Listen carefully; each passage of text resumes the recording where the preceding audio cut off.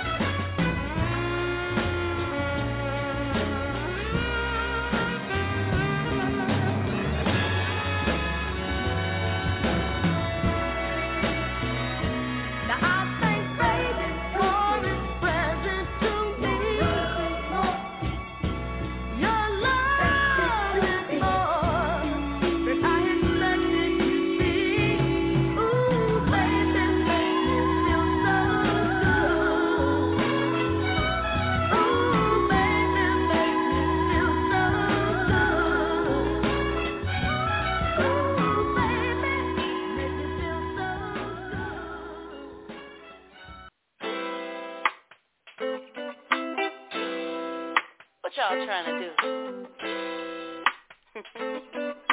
I like this. Yeah.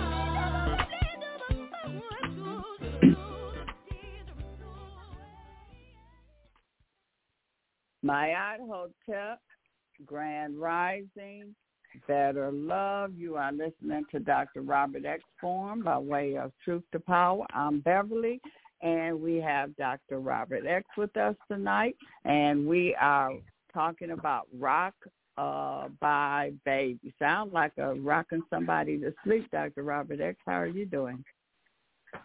Hotep, Sister Bev, Hotep family. Well, we in the middle of a nursery rhyme, Bev. Okay. Go ahead, Bev. Go ahead. No, I was just saying that I was looking at those whistleblowers, and they blowing some whistles here. Unbelievable, Bev. Yes, it's just wow. And of course, what are you hearing the Democrats saying, Bev? I mean, they kind of trying to push back, but they can't. It's so overwhelming. What can they say? They just busted the FBI and the Democratic Party wide open.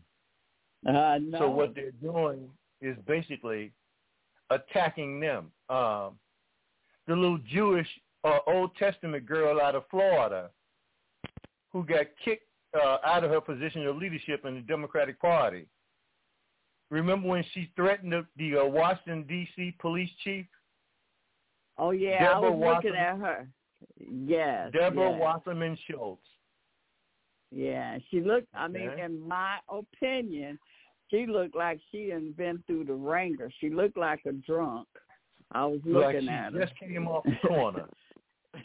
Yes. And that's when she dressed up. Wow. It is amazing, Bear. But she's not alone. Okay? She said that, and this is a part of their strategy. It's obvious because more than one of them said it, and it's the most ridiculous thing you ever want to hear. She said that all of these whistleblowers were not, in fact, whistleblowers.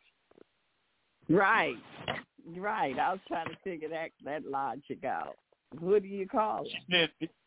She called them MAGA. She said they're MAGA. Okay. These people, in some cases, one of the higher-ups in Boston, the guy that runs or has a very high position in Boston, he testified, right? And he's been there for 30 years. She said these people ain't whistleblowers. I mean, you gotta just shake your head at these people.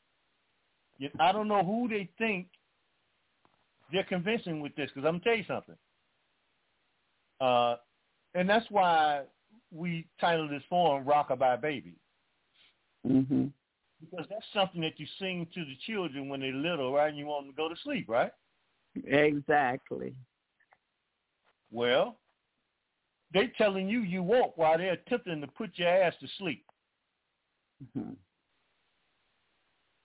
That's no coincidence, okay? They're really trying to put you to sleep. But black people are waking up all over the country about the Democratic Party. Go ahead, Bear. Yeah. No, I say they're trying to put you back to sleep. Because, you know, they've been doing this so long, like we said, since Kennedy, since 63 and even before. But they just got comfortable. And when Orange Man came in and he just pulled the cover off of everything and the roaches was just infested. The emperor has no clothes. Everybody else looking at him and laughing in all their nakedness. But, Bill, that's not stopping them. And I found it interesting. We pointed out that they met last week in a secret meeting, right? And they were talking, the meeting was supposed to be about how they're going to steal the next election in 2024. And then one of the little white girl from the National Security Council yesterday came forward and said exactly the same thing, that the CIA, the FBI, the Democratic Party, and the National Security agencies have every intention of rigging and stealing the 2024 election. not going to work. Now, that's a year and a half out. Okay? They have ways of doing anything they want to do, Bear. See, it's up to the people to stop these people. Because personally, millions of people ought to be in the streets demanding the arrest of the head of the FBI, the CIA, and the NSA. And when they get through arresting them, arrest Joe Biden, Barack Obama, Hillary Clinton, all the people named in the meeting that basically plotted a coup against the government. Well, don't matter who it was. I don't think it don't matter if it was Trump or anybody else. The point is they tried to overthrow the government. Go ahead, Bev. I'm sorry. No, that's good. You're good. No, I'm just saying I don't think that it's over with. How they say the fat lady haven't sung yet. So that still could be possible. We could people going to jail. They're being revealed now. It's like, okay. Yeah. And so now that it's almost like being accused. So they're being accused. We're going through the trial. You know, the facts is being made. And so the arrest comes next. Yeah. They're going to have to go somewhere else to make the arrest because all the arresting agencies are totally criminal compromised. So they would have to go either to the sergeant at arms, okay? And I'm not sure if the sergeant at arms has that authority, but I know they can arrest all the politicians in government. And I'm assuming that these people are politicians, the head of the FBI, et cetera, et cetera. Or you could use the military. That's it. And they need the top brass in the military needs to be kicked out of office as well. Because you got two like parts of the military, don't you? Say that one again? part. In order for the coup to take a part, I mean, for them to do the coup, didn't they have to have part of the military? Didn't Biden call out thousands of troops on his inauguration? Didn't they put up fencing and lock down the Capitol? Yeah. And all of that was for show, to make the people think that they were under some kind of threat. And to this day, nobody has thrown a spitball at any of them.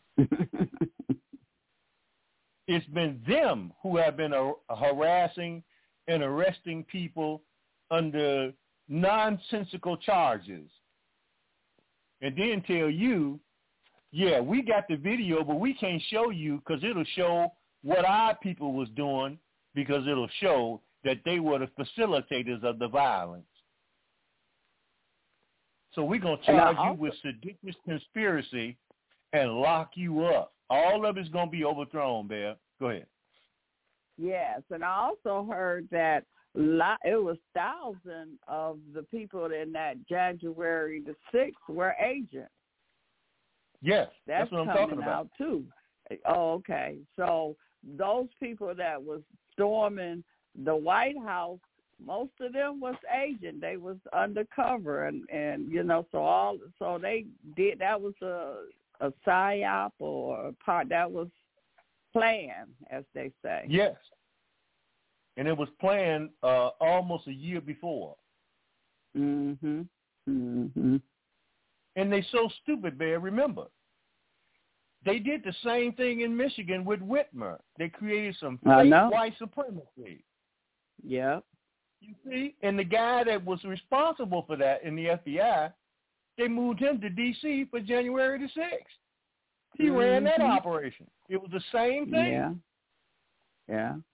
So they charged people with seditious conspiracy, Bear family, with no evidence, none whatsoever. They just made it up. Go ahead, Bear.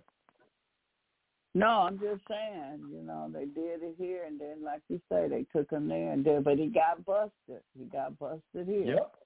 And just like they the get busted reason he got busted, though, Bear, Because if you recall, him and his wife were part of a swingers group. Oh, that's and apparently, his wife was getting jugged some awful. And he got pissed off and started whooping her ass. And he got arrested.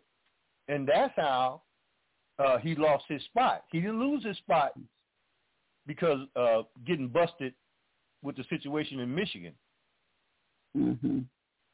or January the 6th. But I say again, their aim is to attempt to put you to sleep, rockabye baby, on a treetop. When the bow breaks, our black asses will drop. If we ain't careful, Bear, family. Yeah. Now, sing that to your children and watch them go to sleep. I'm looking all over the place in other cities. Black people are complaining about Juan Valdez being put out and put in the hood. Get over there and sit down. And if he ain't getting put in the hood, he getting the best or some of the best housing accommodations that the country has to offer in plush hotels. They in there getting room service. Can't speak a damn bit of English. Room service.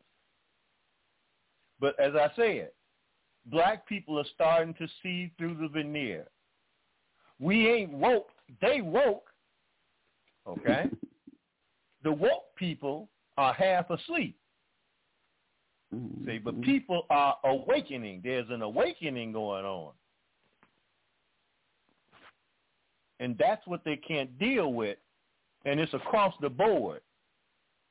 Nobody can really say anything because the evidence of all of what's going on is overwhelming and right in front of everybody's face. The Biden administration gets an order from the Supreme Court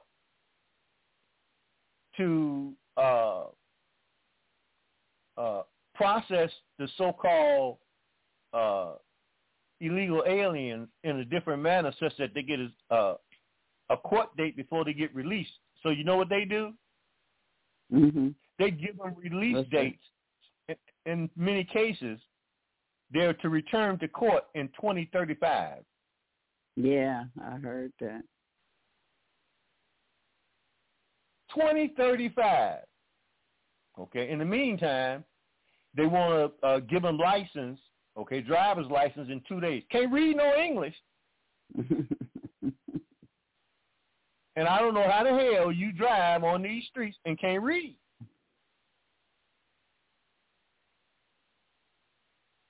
If you see a sign that says one way, how do you know what it says? Go ahead, Beth. Right. And they showed also where they was housing them their holding place. They had those big screen TVs. They had the movie theater lounging chairs. I mean, comfort. That's what they were showing at one of the Congress hearings. They were showing the pictures of that, and then they were showing all the homeless people on the street. Yes.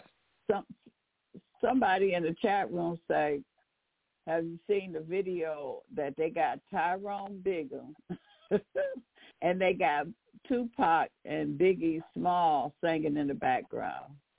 Yes, I have seen it. You seen that? I haven't seen that.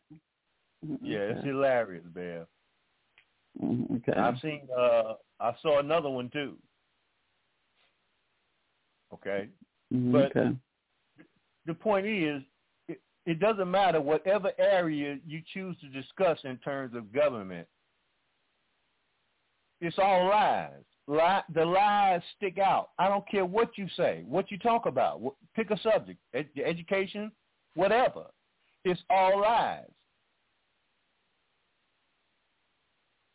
I've been saying for some time now that I find it interesting that the Democrats are supporting this insanity. Okay? They supporting the FBI spying on people.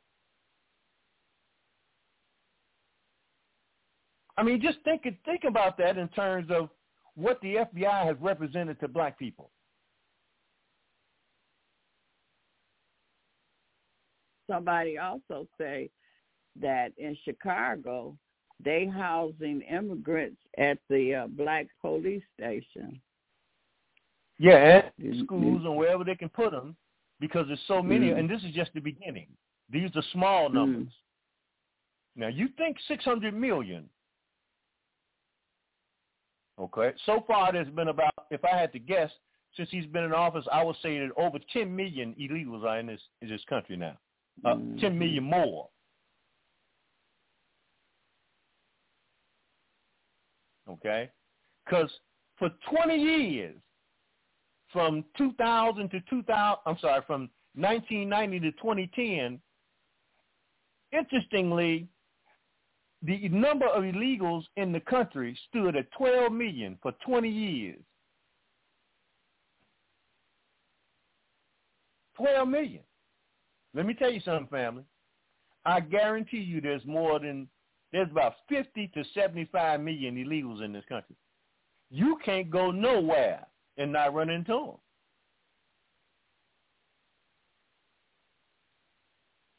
For a place like Chicago that used to have small enclaves of them, they're all over the state. They've taken over whole suburbs of nothing but illegals. So it's not just the city. And so personally, I don't think black people have really the right to complain, because it's not like they ain't squatted over you. Pick a subject. When they ain't squatted on you. I'm including myself in that because they're taking a squat on me too. I'm in the heart of the hood. And there's about 3 families that live not 2 blocks from me.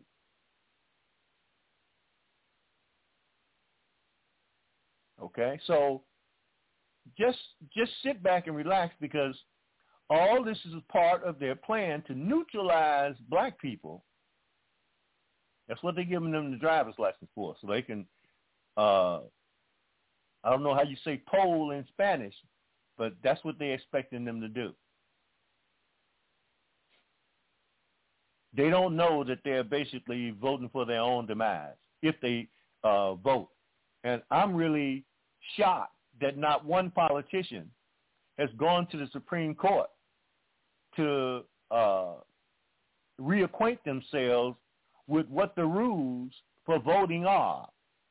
If you're not a citizen, you're breaking the law on top of breaking the law. And I haven't heard one politician open their mouth about that. Okay? But I did hear this, and it made me kind of step back, because all we have to do is give it a little time if we have time, and these people will expose themselves, because what they're doing, they can't get out from under. Okay? They're putting it right in your face. So I thought it was interesting that Ice Cube came out. Yeah, somebody said that too. Yeah.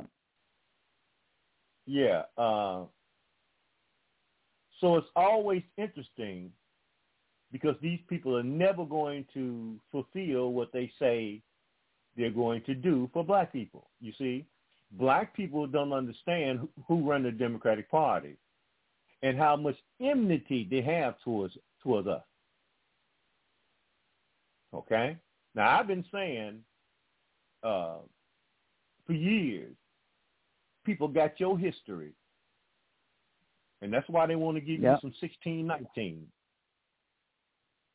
That's right. And they make it quite clear that that's where you're going to start. That's where your history starts, until they can get you off this planet. Okay? And I'm not making no joke. I'm not exaggerating. Go ahead, Bear. No, I'm just agreeing with you. So at some point, the ball is in our court. And from what I see, there's some black people and this is early on there. We're a year and a half out from the election. Mm-hmm. All right?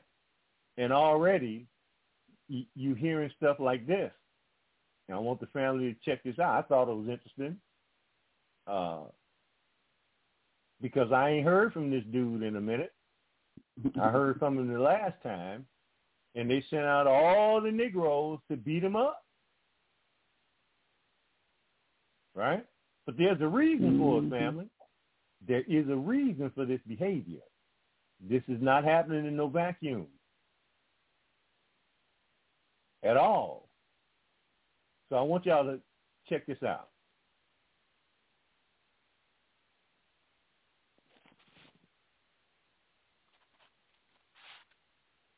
This headline from Gateway Pundit. Hollywood rapper Ice Cube suggests black Americans should ditch the Democrat Party if nothing changes. Here he is on the Full Send podcast. One more thing I wanted to ask about was like in the 2020 when you kind of supported Trump and stuff like that. What did you think about, like, because you're Hollywood, you know, there's a lot of like propaganda and stuff like that. What was that like getting flack for that? I mean, I never supported Trump or Biden. I never asked to speak to the Republicans or the Democrats. I created a document called The Contract with Black America that spelled out a lot of different issues that we believe were the reason why it was so much unrest after George Floyd was killed. And I released the document, and everybody wanted to talk to me. The Republicans asked to talk to me, and the Democrats. I went to talk to both of them about the contract. The Republicans asked could they implement some things from the contract into their proposal. And I said the document was open for anybody to use in any way they desired. So if they just wanted to use it as educational purposes, they could. They wanted to add more, paragraphs or more ideas to it, they could. They wanted to use it to get a law change, they could. So I didn't mind them using it. I met with the Democrats. The Democrats said, we like 90% of what's in there, and we'll talk to you after the election about it. There's like a stigma amongst like the African-American community to like Republicans and stuff like that. I don't know what's going on in the African-American community when it comes to that. You know what I mean? Like,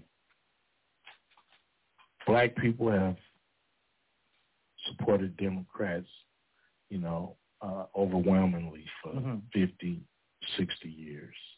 And nothing has changed. So something's got to change. Now, firstly, I have to give credit to the Nelk boys or the guys at Full Send. You really wouldn't expect that they have this kind of like frat bro thing going on, but they're having really important conversations, tackling some seriously important topics. I mean, you just got to give them credit. And once again, we get another great clip from Full Send. And Ice Cube's description of events there reinforces the points that we've been making. Democrats don't actually care about black people. They don't care about communities in need. They're simply politically opportunistic, focused on image and branding ahead of actual policy. We see the same thing over and over again. It's a repeating cycle. Democrats will take advantage of sensitive topics like the death of George Floyd. They'll play into the activist base, using rhetoric and showing up at protests, essentially genuflecting to the cause. But when it comes to implementing policies, they're nowhere to be seen. Tim Scott proposed a police reform bill and gave Democrats unlimited amendments. They could do whatever they wanted with the bill and present it to the floor. They didn't even participate because they didn't want to give Republicans a PR win ahead of the election cycle. The same thing here. Ice Cube put together a list of issues that the black community was facing. They took the call and essentially told them now is not the right time and never called back. Meanwhile, Donald Trump and Republicans actually came to the table and delivered a plan, the Platinum Plan for Black Americans. You guys remember that? This plan wasn't promising free handouts, more welfare and entitlements. The plan was proposing business development investments to create actual opportunity, targeting communities that need it, building from the ground up. But supposedly the narrative is that Democrats are the ones that care and Donald Trump is the evil, terrible racist, even though Donald Trump was the only one willing to actually do something, mobilize plans and strategies. It's been almost 2.5 years of the Biden administration, and we've seen nothing. He said, vote for me or you ain't black. He got the votes and then immediately forgot about you 24 hours after the inauguration. Surely people must be waking up to this reality. All these Democrat promises are generally empty and usually very suspicious in terms of the timing, all electoral strategy, and no actual substance to any of it. In fact, I'd argue probably the most insulting part is that most of the Democrat rhetoric when it comes to sensitive race issues isn't even really targeted towards black folk. I mean, surprise, surprise, the majority of the country is white, and with black voters voting at 90% for Democrats without change for decades, it's not like they really need a policy and performance track record, actual tangible results. They're not actually trying to convince black voters to vote for them. They already expect that to be in the bag. Their rhetoric is targeted towards white Americans. That's why they focus on activist narratives and grievance politics. They're more focused on white guilt and white savior complex than the well-being of minority voters. It's about making Democrat Karens feel like they're part of some social movement. It's empty, it's manipulative, and my hope is that people are waking up. My hope is that after Joe Biden said, you either vote for me or you ain't black, that people start to ask the exact same question that Ice Cube is posing here publicly. Why should we vote for the Democrat Party if after all this time, nothing changes? A question like that entering the subconscious can do a whole lot of work as it spreads. It just takes some time. Hopefully we're seeing that slow movement take effect. I'm not exactly convinced just yet. The cultural Now, here's the thing, family. The Republican Party there's not a whole lot of difference between the two. As I have said until I'm blue in the face, and that's a pretty good trick. 25% of the Republican Party is revolutionary. They call them MAGA. Them Trump's people. Okay? The Democratic Party is 150% behind all this insanity that's going on. So there is no opposition in the Democratic Party. They faked out the Democrats with these crazy women, AOC and the 3 or 4 of them, the so-called squad. Notice, family. Where's the squad?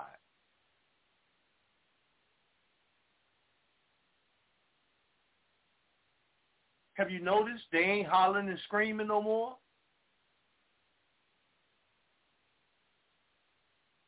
Because they never were opposition. They're pushing the same agenda.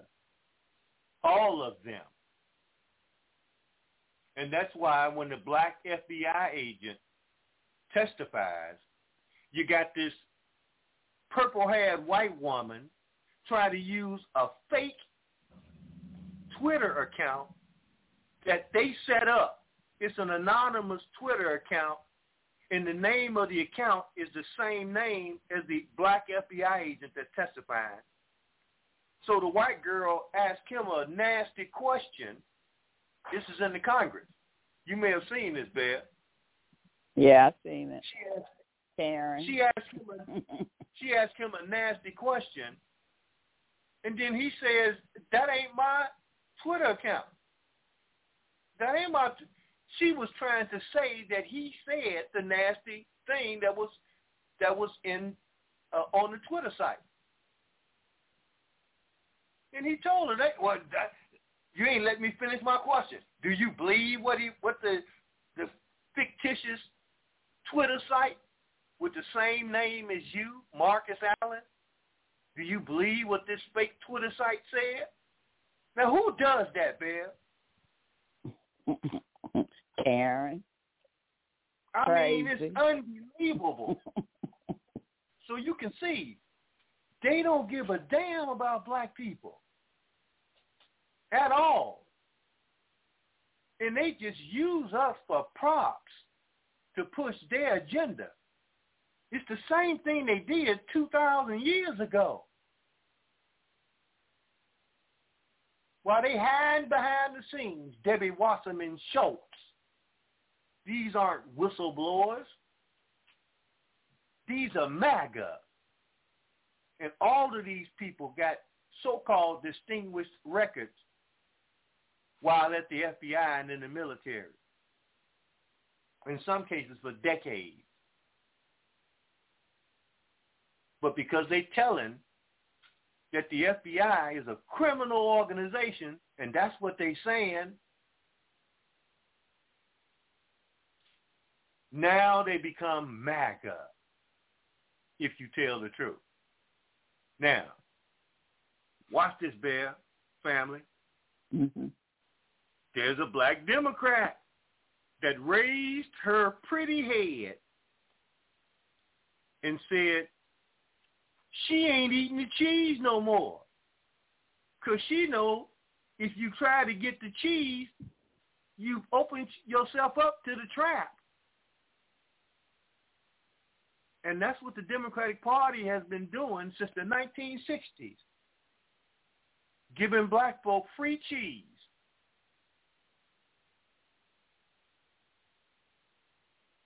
You remember that cheese, Bear? Yeah, that thick cheese. That was big old constipate you. Yes. If it didn't constipate you, Bear, you could always use it as a weapon because you didn't have to worry about it breaking.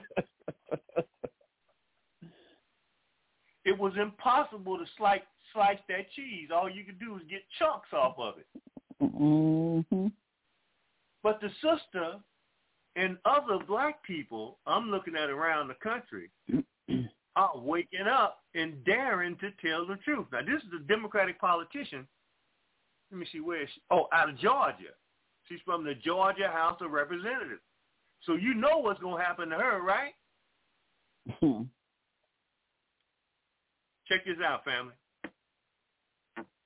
I'm State Representative Nisha Maynor, and recently I found myself in the crosshairs of my Democratic caucus. In the Georgia House of Representatives, I represent a solidly blue and highly diverse district, and I have never hesitated and will never hesitate to vote for the best interests of the communities I represent over party politics. I support school choice, parent rights, and opportunities for children to thrive, especially those that are marginalized and attend a failing school.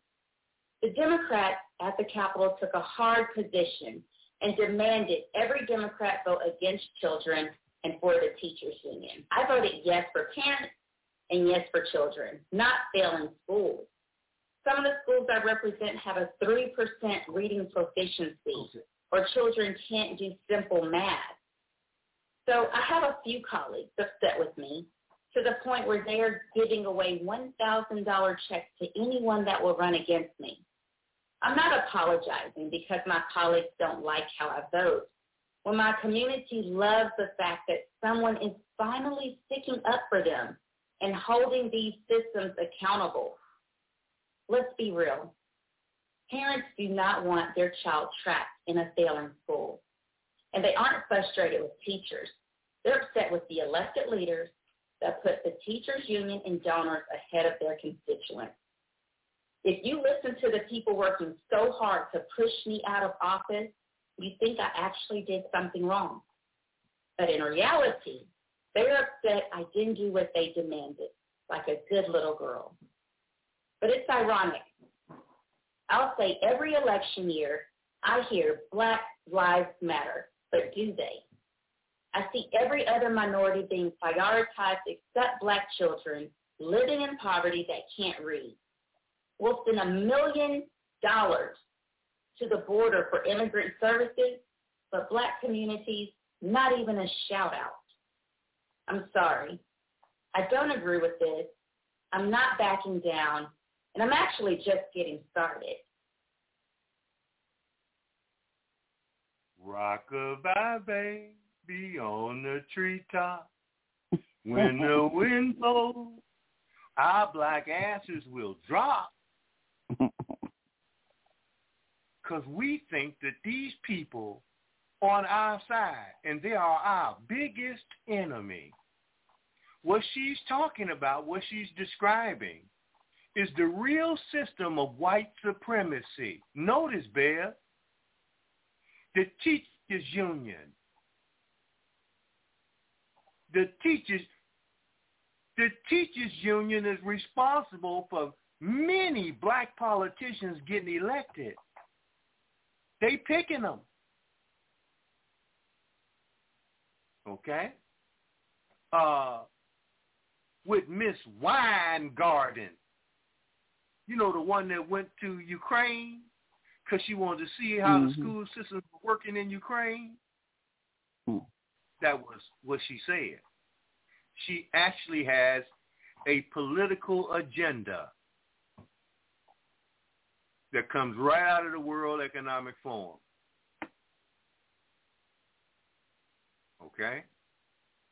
That she just picked the mayor of Chicago. He wouldn't be there if it wasn't for the teachers union. I guarantee you that Negro they got in New York, I guarantee you major impetus played by the teachers unions in his election. And they ride under the radar. Go ahead, Bear. But it's not a surprise because who is in charge of education? Isn't that the Rockefellers? Of course. Okay. So, I but mean, it go ahead. Makes sense. I mean, it makes sense. Oh, yeah. Look, they imported the German model to this country long time ago. And that's what they're working up under. Okay? This is part of the Zionist game plan to reorient reality and take over the world. Well, there's no better way to do that, particularly when you can hide behind it, which is why the teachers' unions always ride under the radar for the most part. And other unions play a pivotal role like SEIU, Service Employees International. Okay? They're like the thugs. They're like the United Auto Workers. Some of the other unions from the 1920s to 1930s. And those unions were closely aligned with communists. Just like today. But they have subverted the law to push their agenda, using black people every step of the way. Every step of the way. So now the NAA LGBT comes out of the woodwork. Okay? And basically shows their true colors. And I loved it. You hear me? I loved it.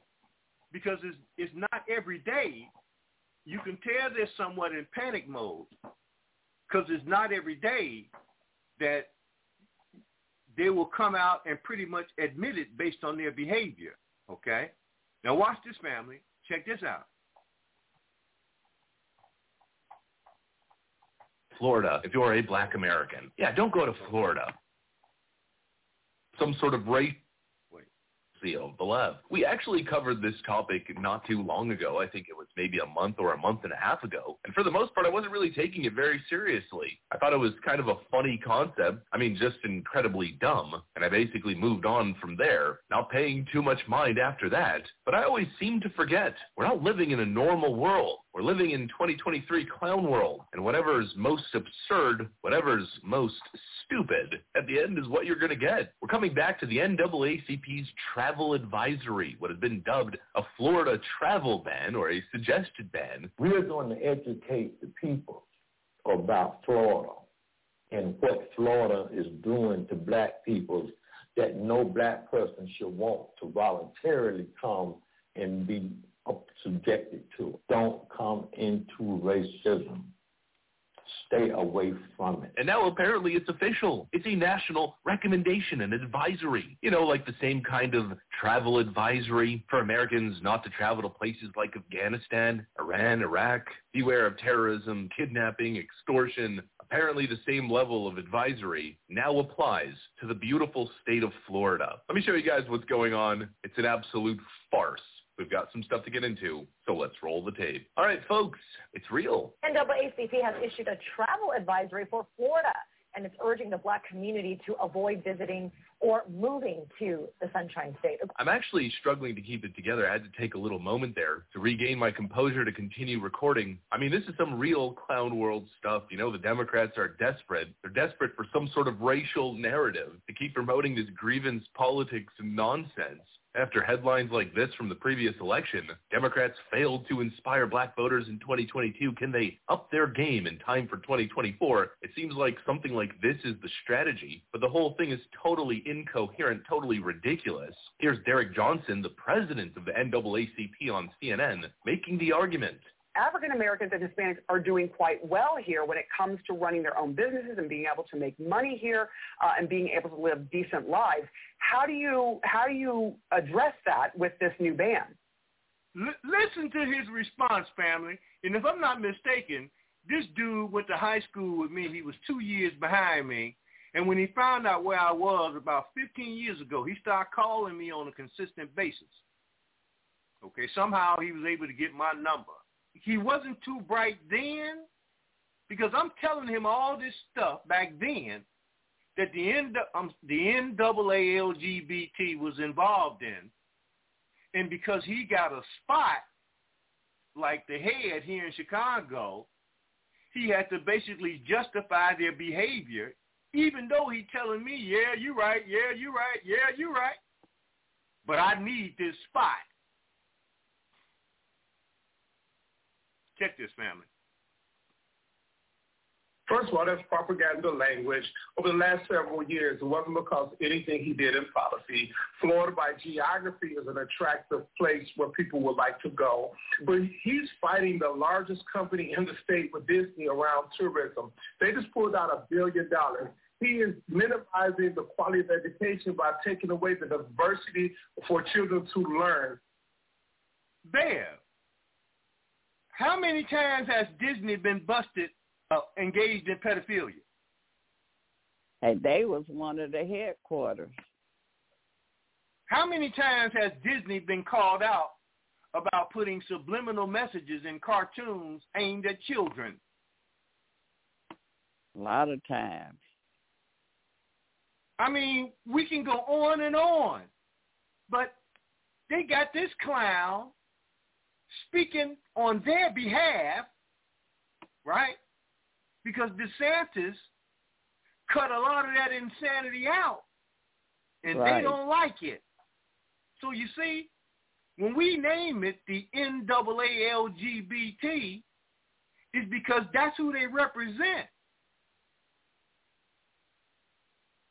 Okay, let's finish out hearing this dude.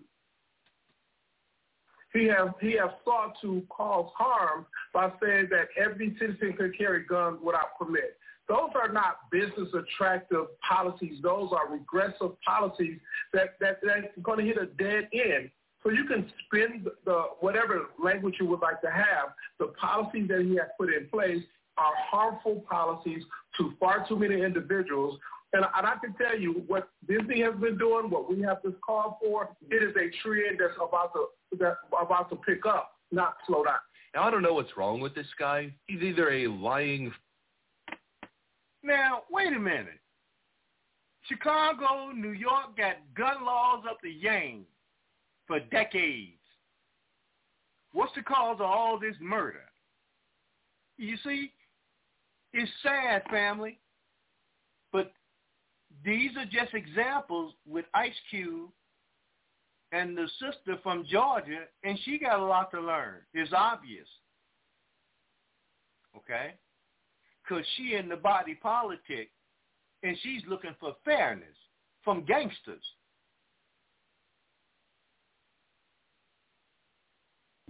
You don't get no fairness from no damn gangsters. That ain't what gangsters do. Gangsters lie, cheat, and steal, and at their apex, they intimidate people. And that's what they're doing. Family. So I'm looking at all this, Bear, and there's so much other stuff. There's so much other stuff just beneath the radar, okay? Just beneath the radar. But it's far more important. But I don't expect these illiterate black people, because that's what they are, the Florida NAACP representative and this guy, okay? Why wouldn't people gravitate towards something that has some sense to it, as opposed to running out here making up fake laws for trannies? Who the hell want that other than trannies?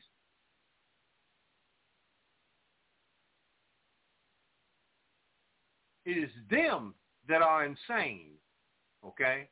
And again, these people are now in support of the FBI engaging in all of this criminal behavior, just like they did in the 60s.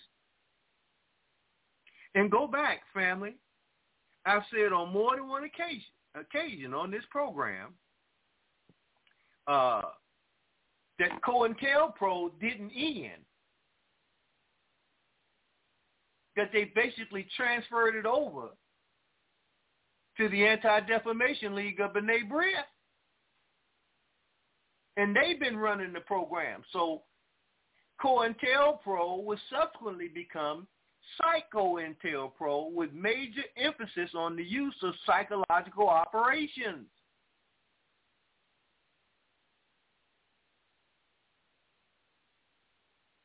And we've said that I don't know how many times on this program. And I looked for the documentation. I'm not sure if it was in a book or some article I read, but I had the documentation on this some years back until now. Okay? Now we got further documentation. And this is mind-blowing because if you notice, Bear, even Elon Musk came out and made a statement about the ADL. And they call him an anti-Semite. Give me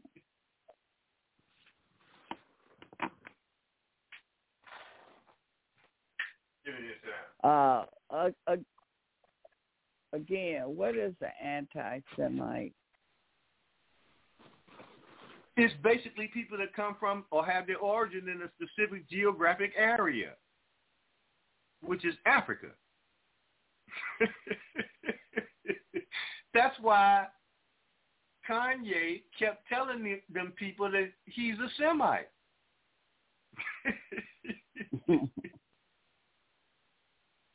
And so that's when the whole Hebrew thing comes in.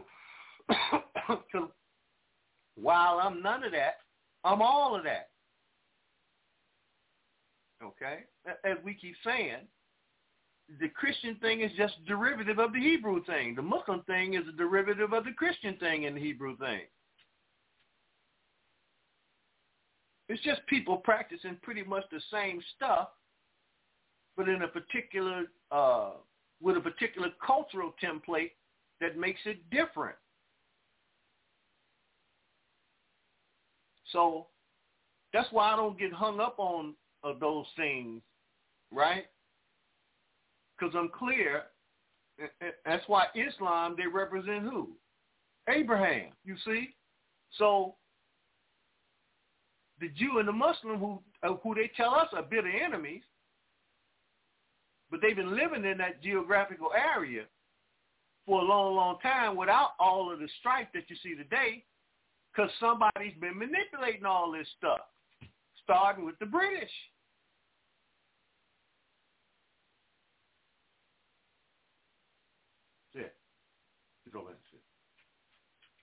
I just don't get caught up in the religion thing anymore. Oh, by the way,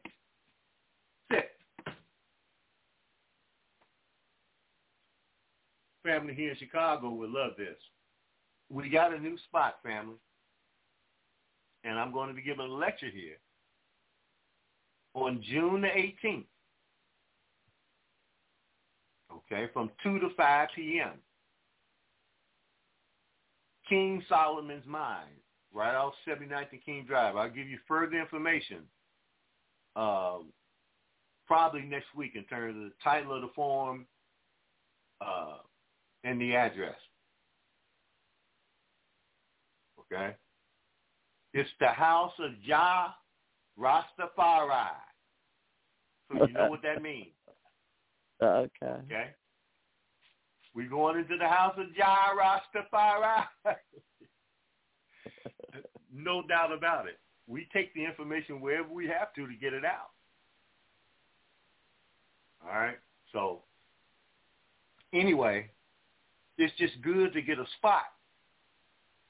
Because, you know, the things that I talk about are not exactly welcomed by black people in the city of Chicago.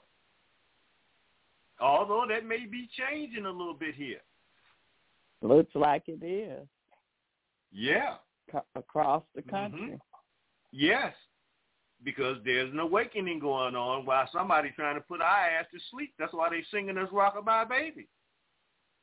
That's what these Negroes represent. Rockabye Baby. The NAACP, Rockabye Baby, put your ass to sleep and tell you woke. Because there's nowhere in the world you can be awake and accept what these people are putting out here. You are absolutely asleep. Family, watch this. Watch this, Bear. Oh, this is mind-blowing. This is mind-blowing. Now, you know, last week, I spoke about, just in passing, the connections between what's going on at the border, what's going on at the UN, what's going on in Ukraine, what's going on with Bill Gates, Klaus Schwab, and all the rest of it. NATO, the Bilderberg Group, the United Nations, and lo and behold, wouldn't you know that the Bilderberg Group gets announced that it's having its annual meeting this week? Wouldn't you know it? How about that, Bear? Yeah. Family. No. We thought it up in existence. Go ahead, Bear. No, I'm just listening. Now, I need to take you back, since I just took you back. I need to take you back to when we pointed out, again, that the ADL was given the reins of COINTELPRO. And I know when we talked about this stuff, it had to be 7-8 years ago. Okay, just in passing. Nothing extensive, because I didn't have any extensive information on it. But it was all within the context of laying out this global system of white supremacy and who was really behind it. Okay? And that these black people were nothing more than props to be used so that they could hide behind it. But that these are your mortal enemies. All right? And they control damn near all of your celebrities. And when one of those black celebrities run afoul of them and they take them out, you can hear us hollering and screaming 100 miles an hour for about 15 minutes. And then we go right back to business as usual. That's what we do. I'm not separating myself from any of that. Okay? I'm just a little bit more stick-to-itiveness than a lot of us. And some of you are too. Because I told you, I ain't bought a Nike nothing since the 1990s. With the situation with Michael Jordan and these kids out here killing themselves over his gear. Some garbage, okay? And I told you I'm getting ready to do the same thing with Adidas. They will not get another dime from me. Not while I'm on this planet. all right, because of what they did to Kanye. So you got to punish these people, and you saw them. They sent all their flunkies out there. Here come Russell Simmons. I thought Russell Simmons was dead. But there he come, letting you know that it's good to be a slave. They feed me well. They take care of me. If it wasn't for them, I wouldn't be here. I wouldn't have no money.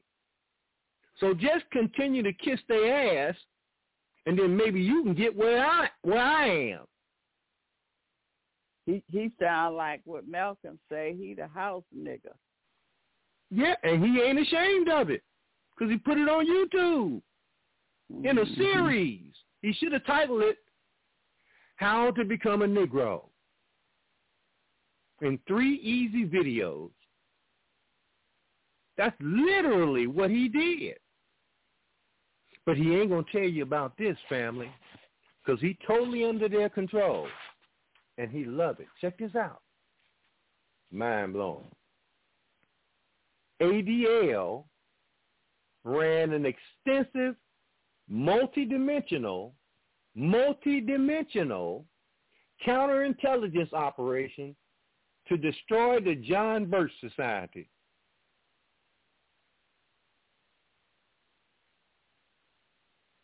That headline in itself is mind-blowing because I know I've sit on this radio on these airways a couple of weeks ago and told you that one of the best resources that you could probably go and find is to go back and look in the archives of the John Birch Society, these white people who were basically outing what was going on at the United Nations, okay, and who was behind it. They was putting it out there. So what happens? Here comes the ADL. Family. Remember now, they took over COINTELPRO. All right? COINTELPRO was run by the FBI. But you know the CIA was involved too. So let me read that headline again. ADL ran an extensive multidimensional counterintelligence operation to destroy the John Birch Society. In other words, they were spying.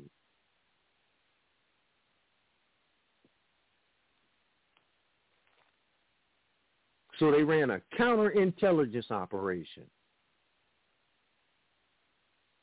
And I look at the John Birch Society, who I got a lot of information from, and that's why I encourage you to go and read that stuff on your own. And in retrospect, and looking back at what they were saying, as opposed to what was being said about them, go back and look at what they were saying and see if what they were saying is accurate. It'll blow your mind. Okay? Today is Orange Man is a Russian agent. Y'all understand what I'm saying? It's the same thing being run by the same people because now the ADL is out in the open with it.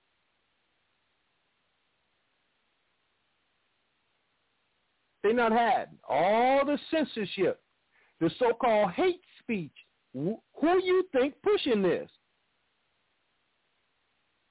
Who run the social media organ? Watch this, Bear family.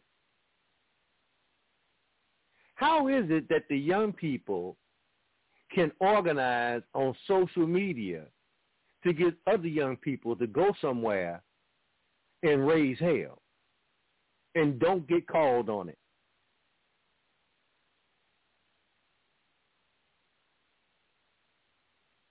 Now, y'all understand what I meant by social engineering media?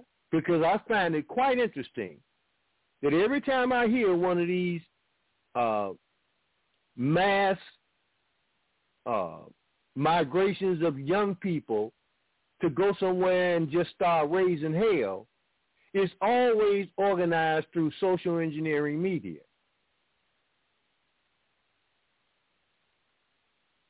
now, they can cut off and stop every so-called right-wing Billy Bob. They got it under control. They know what they're going to do because they're using social media before they do anything, and they go and preempt it. But somehow, when Ibu Kabubu and the boys get together, all right, and the girls, 400, 500, 600 of them, just going somewhere and tearing up stuff and raising hell, the social engineering media operators somehow don't know that that's going on. Can't stop it.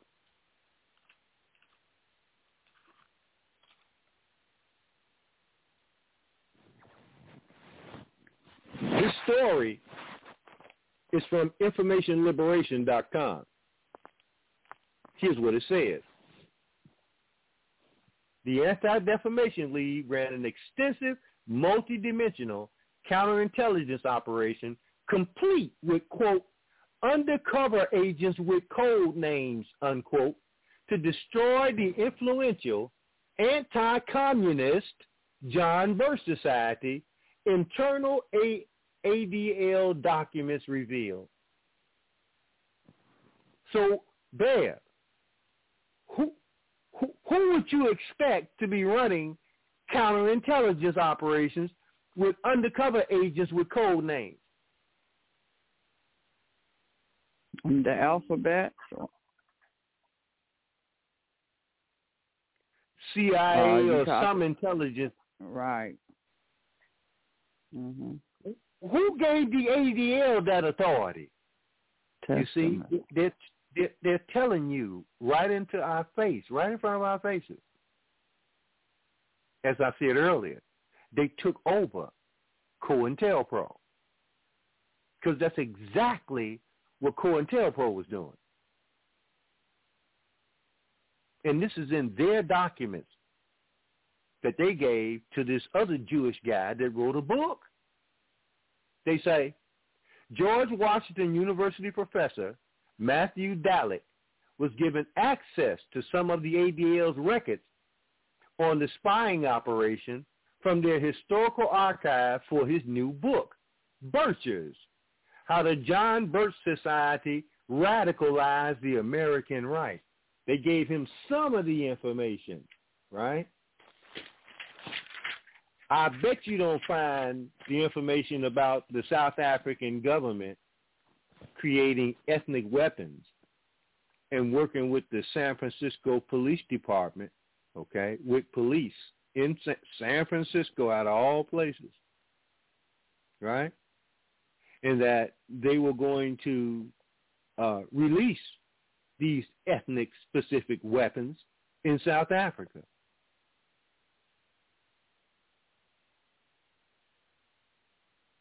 Family. And then they got busted spying on every so-called left-wing organization, particularly the blacks. And it also came out that they had been spying on Martin Luther King's daddy since early in the century. Spying on his daddy.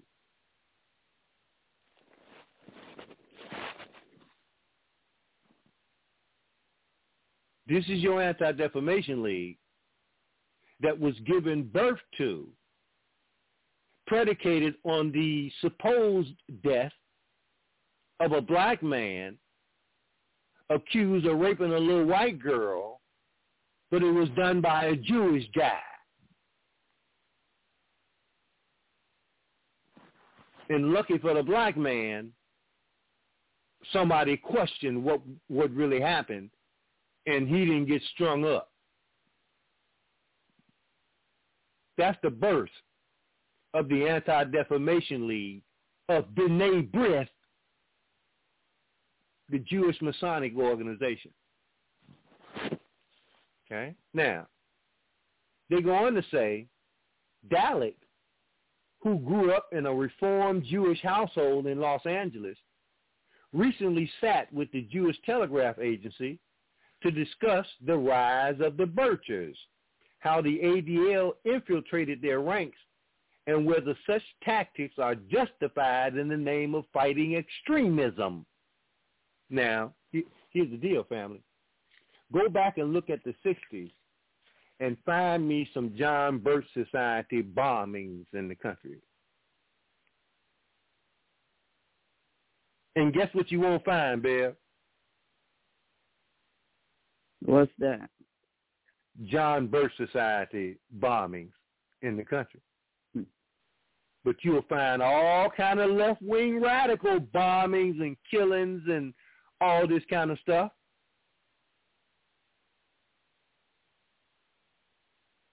Just like today. Just like today.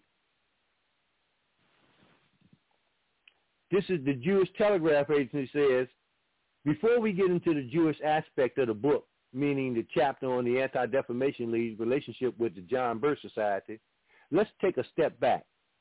Who are so-called Birchers, and why do they matter? Dalek says, the John Birch Society was a household name in the 60s, becoming an emblem of far-right extremism. It didn't have huge numbers, but it did penetrate the cultural and the national consciousness. Its leader, Robert Welch, had argued at one point that President Eisenhower was a dedicated agent of a communist conspiracy taking over the United States. What's happening right now, family? Welch joined the John Birch Society to educate the American people about the nature of the communist threat. In its heyday, the group had about 60,000 to 100,000 members organized into small chapters. They sent out literature trying to give members roadmaps or ideas for what they could do. They believed a mass education of the public was needed because traditional two-party politics was not going to be very effective at exposing the communist threat. They would form front groups such as Impeach Earl Warren, the Supreme Court's Chief Justice, or Support Your Local Police. They tried to ban certain books that they viewed as socialistic from being used in schools. Some Birchers ran for school board seats and protested at libraries. Not burned them down, they protested them, which is their right. Simply because you're in opposition does not give an extremist organization like the Anti-Defamation League the right to go and infiltrate anybody. Because again, they will subsequently get busted in the 90s, spying on all the black organizations. Now, if they doing the spying, are they doing the setting up too? Because that's what spies do. Okay? And as soon as they wipe out the Black Power movement, here come the fake women's movement with Gloria Friedan and what's the girl from Ms. Magazine who worked for the CIA? She admitted it. Gloria Steinem. And there was another female Jewish politician. That's the genesis in terms of its muscle being flexed of the so-called women's movement, the lesbian movement. Bertha something. I had her, the other woman, her name was Bertha something. I can't think. Anyway, she wore a hat all the time. Anyway, Bella Abzug. Did I say her, Bear? Anyway. No, you didn't say her. You didn't say her. Well, she was the other one. All right? All three Jewish white women. Time that the muscle gets flexed with the magazine for the women that had naked men in it so they could feel good about themselves, right? Playgirl, right? This is what they did. They were the threat because now they were representing the real system of white supremacy in its early growth, because it's only what? 6 years from 1963 to 1969. That's all. So once the Kennedys are wiped out and Martin King and Fred Hampton, Mark Clark, and the Black Panther Party is splintered and the Black Power movement, brothers got to leave the country and go to Africa and Cuba and you name it, they got to run. Well, who was the most closest to them financing all of this stuff? Do I have to tell you more? That's why what they're doing today is equally as dangerous. Because now they got whole groups like the NAACP and Black Lives Matter, nothing but spy organizations used as props to push their agenda. Okay? Now, so you can see, just listen to the language that they use to describe these people. Okay? They say, critics feared that the Birchers were a growing fascist or authoritarian group, and that if they were not sidelined politically and culturally, then the country could be overrun. Now, this is in the archives, and this is exactly what they're doing today. I'm talking about the ADL. The Nation magazine wrote that Birchers essentially had given their followers an invitation to engage in civil war guerrilla style. Those fears sparked a big debate about democracy. How does one sustain democracy and at the height of the Cold War and in the shadow of World War II, Nazi fascist Germany, and the Holocaust? As you were researching, you came across a trove of historical internal documents from the ADL in the archives of the American Jewish Historical Society in New York. Why did you devote a chapter to what you found in those documents? What did those files reveal to you about the John Birch Society? These papers are a gold mine. They're this incredible and often detailed window into the far right, and in particular, the John Birch Society. They show the ADL had an extensive multi-dimensional counterintelligence operation that they were running against the Birch Society. People knew at the time that the ADL was attending events where Birchers were speaking.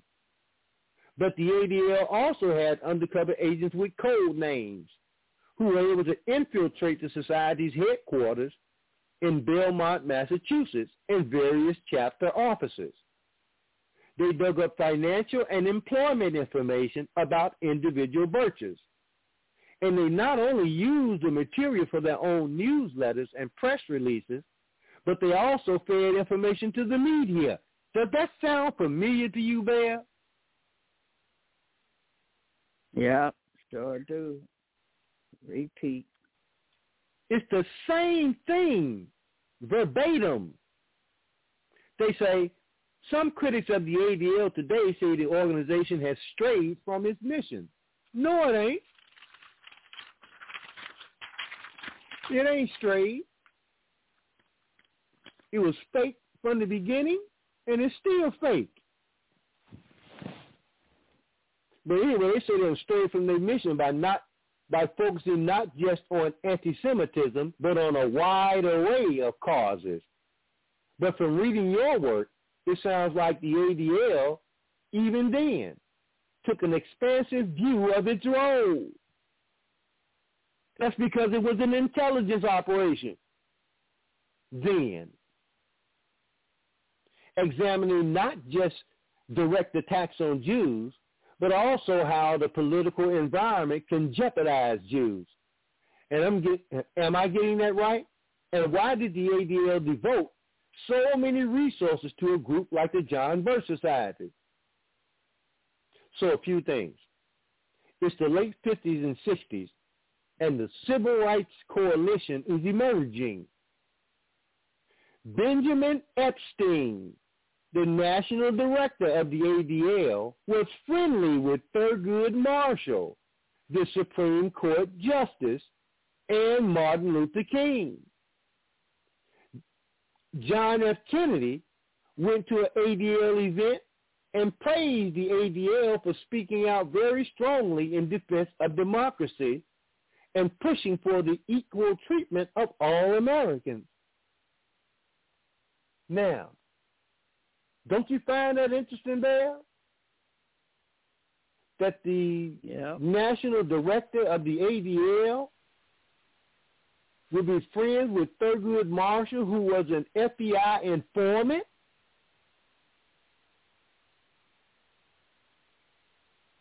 And I don't recall, Brother Derek, if you're out there listening, the names of the secret society Zionist organization that Felix Frankfurter, and if I'm not mistaken later, Justice Brandeis, the two Jews in the 50s and 60s on the Supreme Court. They were members of this secret society.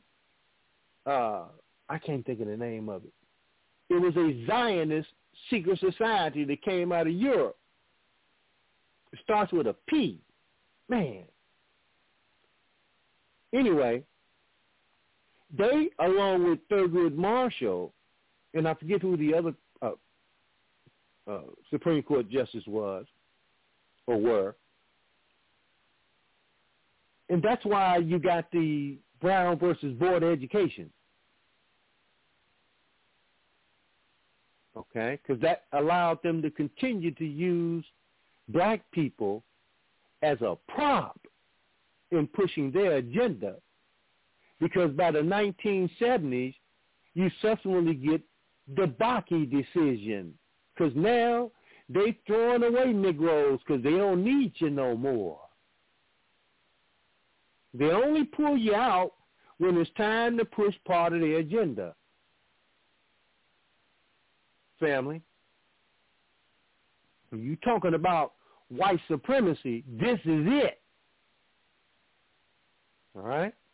They say Isidore Zach, who helped lead the spy operation, at one point wrote to his colleagues that it was only in a democracy that the Jewish community has been allowed to flourish. And so if you want to defend Jewish Americans, you also have to defend democracy. Today they say, our democracy. No, this is a republic. They want it to be a democracy because they want mob rule. Because that's what democracy is, mob rule.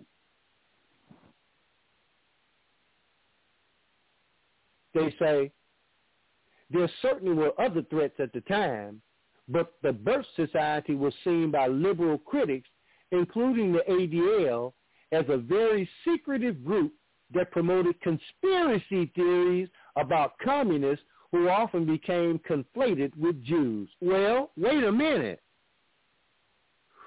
Who were the primary proponents of communism in this country? Who financed Marx and Lenin? Okay? Where were they? Where were they meeting before they went and had the Bolshevik Revolution? You see, family, there was, in fact, a Jewish conspiracy. We've already went over that to show you going back all the way to the early turn of the century with the ultimate Negro who, when they founded the NAACP, right, they had one Negro on the board and all the rest of them Jews. Who was that Negro on the board of the NAACP, Bear?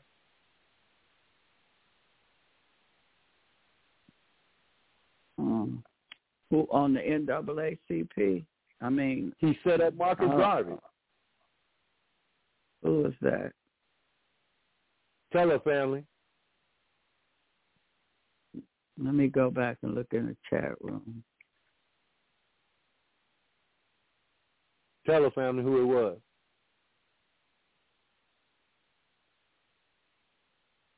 He ended up running to Russia. Had his son over there, I do believe. He set up Marcus Garvey. You say he set up Marcus Garvey. W.E.B. Du Bois. Oh, Du Bois. Okay. He was the only Negro on the board of the NAACP back then. The rest of them were Jews. And as black people would become more educated, they would become more recruited by the communists. And that's why at every juncture of problems between the so-called capitalists and communists in this country, black people played a significant role, including in the union movement, where black people thought that the unions, who called themselves progressives, man, how things repeat themselves, were going to be fairer to them because they got a job with the union. What they didn't quite figure out was that 99% of the unions were oriented towards the Masonic order. I'm talking about the building trades. And they had no intention of accepting black people as equals. That didn't happen in the Masonic lodges until the late 1990s, where the Scottish Rites would begin to treat as brothers, at least on the surface, black people. I know we were talking about it and reading the documentations about it. And the other lot, the York Rite, the York Rite will subsequently do the same thing. That was in the 1990s. Okay, so that's the very epitome of the trade organization that they locked black people out of, going all the way back to the turn of the century. But there's black people all over the union movement in the 1920s, 30s, 40s, 50s, 60s, right now, because we haven't matured. What's the significant difference between Communist Party or communism and socialism? Socialism, well, they call it democratic socialism. There really is little difference. I would say the difference is degree of violence. Okay? Because socialist movements have been violent as well. It's just the communist movements have been bloody violent. Marxist, Leninist. That's what I'm talking about. They've been bloody violent. Okay? You can look down in Latin America where you've had socialist governments, and they didn't go to the extreme. However, Lula, right, he's attempting to go extreme right now. And I think that was because you couldn't necessarily do that and get away with it in this hemisphere. Okay? But you've had socialist movements all throughout South America for the last 40, 50 years. And every time it's been beat back, okay, or infiltrated or used as a battering ram by the CIA. That's why I said a couple of weeks ago that I'm not at all against Latin American countries getting reparations for what this country did to their country, financing death squads to kill people that spoke out. This is where we are heading in this country. Because all of that movement was occurring while Old Testament is taking over the intelligence community. Not every bit of it, but a big old part of it. But somehow they never get their name mentioned in the press. And we know that there are Sephardic Jews down all throughout South America. As a matter of fact, Mexico has a whole bunch of them. Remember, family, AOC came out a few weeks back and said that she was Jewish. So she everything. She black, Jewish, and person of color. And as dumb as they come. Because you don't need no brains to become a party. You just have to be proficient in carrying out orders. You don't need no brain. People that think on their own are dangerous to these people because they believe in groupthink, like robots, because they don't know nothing but what they've been programmed to know. That's all. And I brought this up before, Bev. That's why you'll hear them, when they're being questioned, they all say the same thing. It doesn't matter what venue they're in. They all say the same stuff. Like they've been sitting in the classroom and say, when you get asked this, say this. When you get asked that, say that. It doesn't matter what their age. I've seen early teenagers, 15, 16, to pretty much adults in their middle 20s. They all sound alike. Black people. Totally programmed. And when you say something that doesn't, or that conflicts with the programming, it's like a robot. They just go off and self-destruct. That's why you see their behavior being exhibited the way they is, because you interrupted their programming.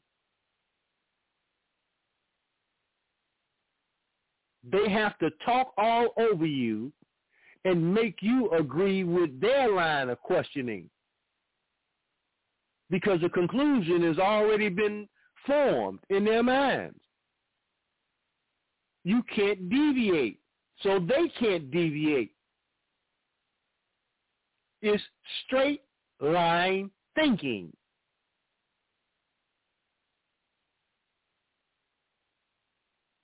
Okay? Now, they go on here to say,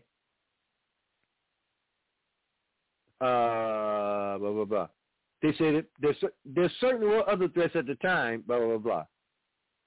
Here we go. They say, would you consider the ADL successful in this campaign against the Birchers?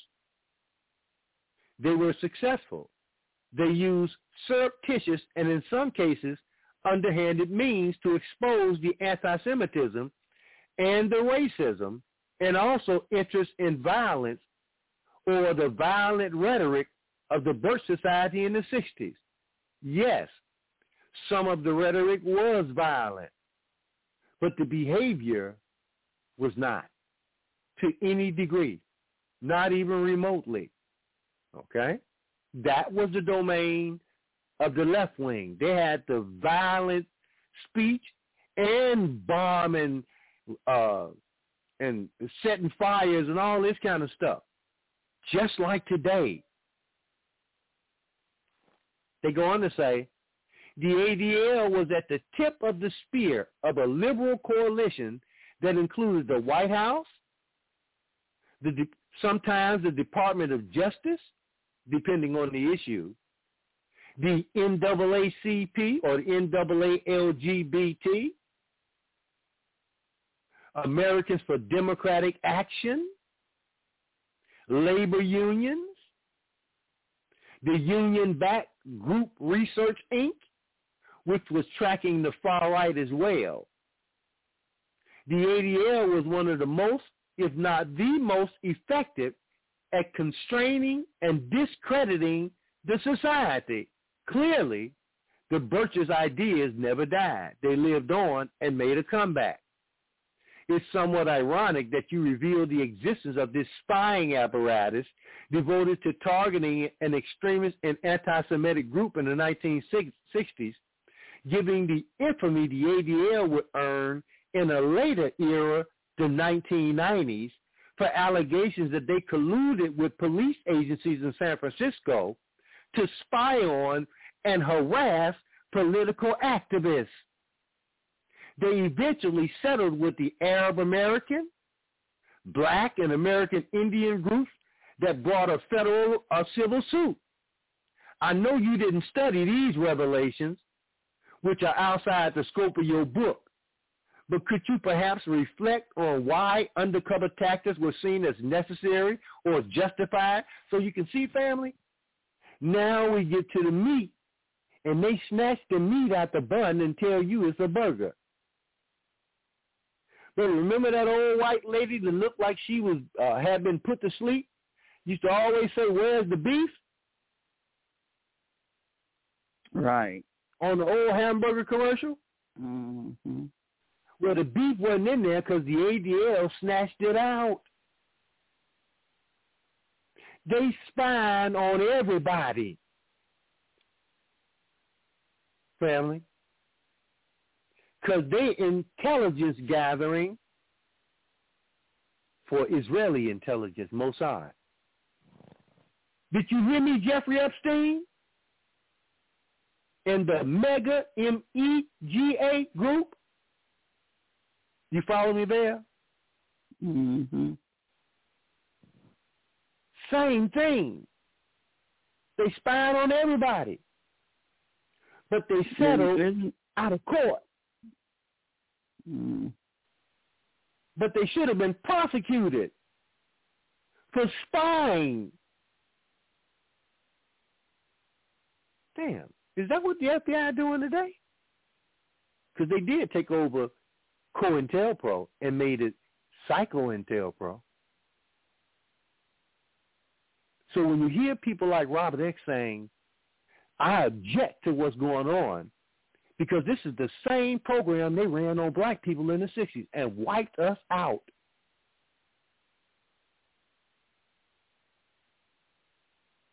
They didn't just wipe out one organization. They wiped out damn near any of them that had anything to do with real black self-determination. They wiped them out. Because we had black schools here, and they're gone. That's what Brown versus the Board of Education was really for.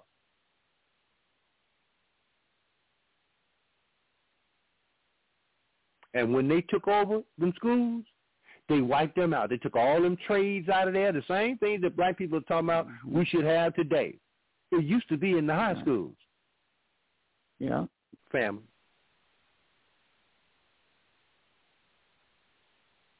All the, even airplane mechanics was in the high schools. Mm-hmm.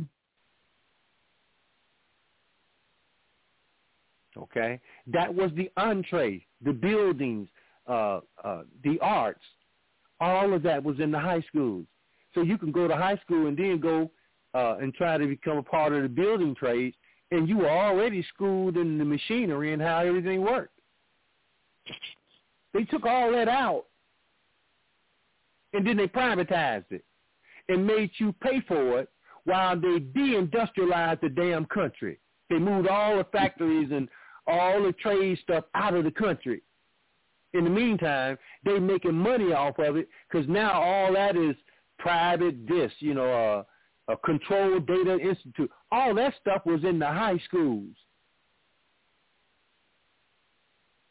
And to be able to make sure that you became a part of the prison pipeline, they then instituted the psychological part. They put psychology all over the damn educational system, all the way down to the grade school, and gave the black children fake psychological designations so they can fill them up with SSRI, selective serotonin reuptake inhibitors, robbing them of their spirituality.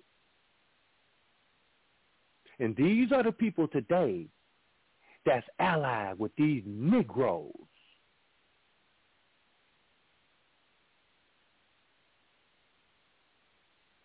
That's why you hear me so angry when I talk about the behavior of these Negro-ass politicians. Because their job is to put your ass to sleep. to make you think you got something coming from these people. All right? Put you to sleep and tell you that you woke.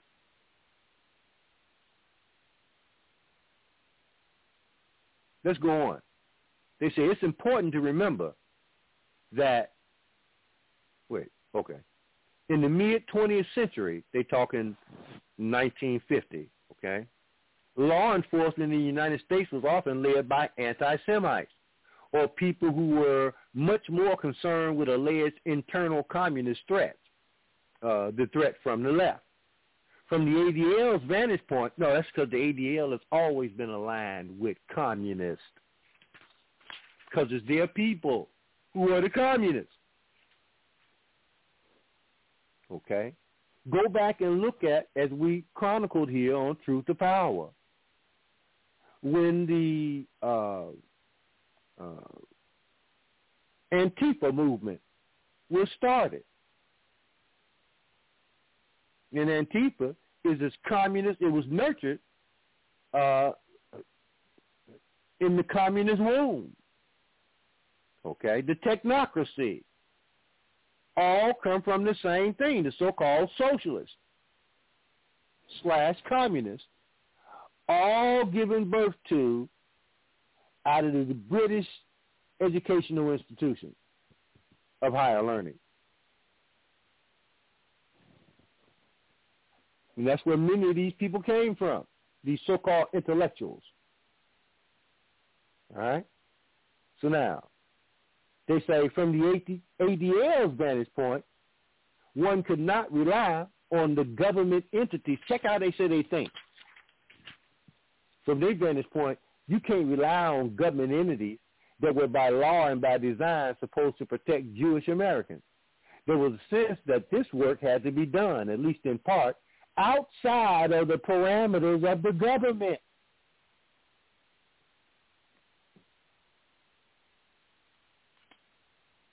So they sitting there acknowledging that what they're doing is against the law, but we're going to do it anyway. They say, when I first discovered the ADL spying, I didn't quite know what to make of it. But I realized they weren't just spying to spy. They exposed a lot of scary things with echoes in our times, like easy access to firearms, a hatred of the government, a denigration and defamation of minority groups. And this was all happening in the shadow of the Holocaust in World War II. I became much more sympathetic. They were very effective, and they had a vision of equality of treatment for all Americans, except for them, because they the chosen. And they will tell you if you ask them. That's what the little white boy was trying to run. The little Friedman character was trying to run on Kanye. And Kanye didn't bite. Well, I'll throw my history to the side if you'll throw your... No, I can't throw mine. No. But yours is expendable. You see? Because if you throw yours away, you're basically saying that he's the Hebrew. Okay? And not a Khazarian. All right? They say, it's obviously controversial. I try not to shy away from it. But they had a lot of good reasons to fight back right and to fight back in this nonviolent way. No. They financed violence because some of us haven't forgotten the Jewish Defamation League. Okay? Here's what they say. The last thought brings to mind another right-wing Jewish group that existed in this era of taking things into their own hands, that did use violence, explosives even. You mean the Jewish Defense League led by Meir Kahane? When they got tired of using Meir Kahane, They blew him away. The Jewish Defense League. Yes, exactly. He was a bircher, Maya Kahani. Toward the end of my book, I mentioned that he was a member for a while under his alias Michael King. Well, we got some running around here now. Okay? One of these white guys, I think his name is King. He looked like a white dude, but he run around claiming he's black, but his mom and daddy is white. And his name is King. He comes out every time there's some race anti-Semitism, there he is.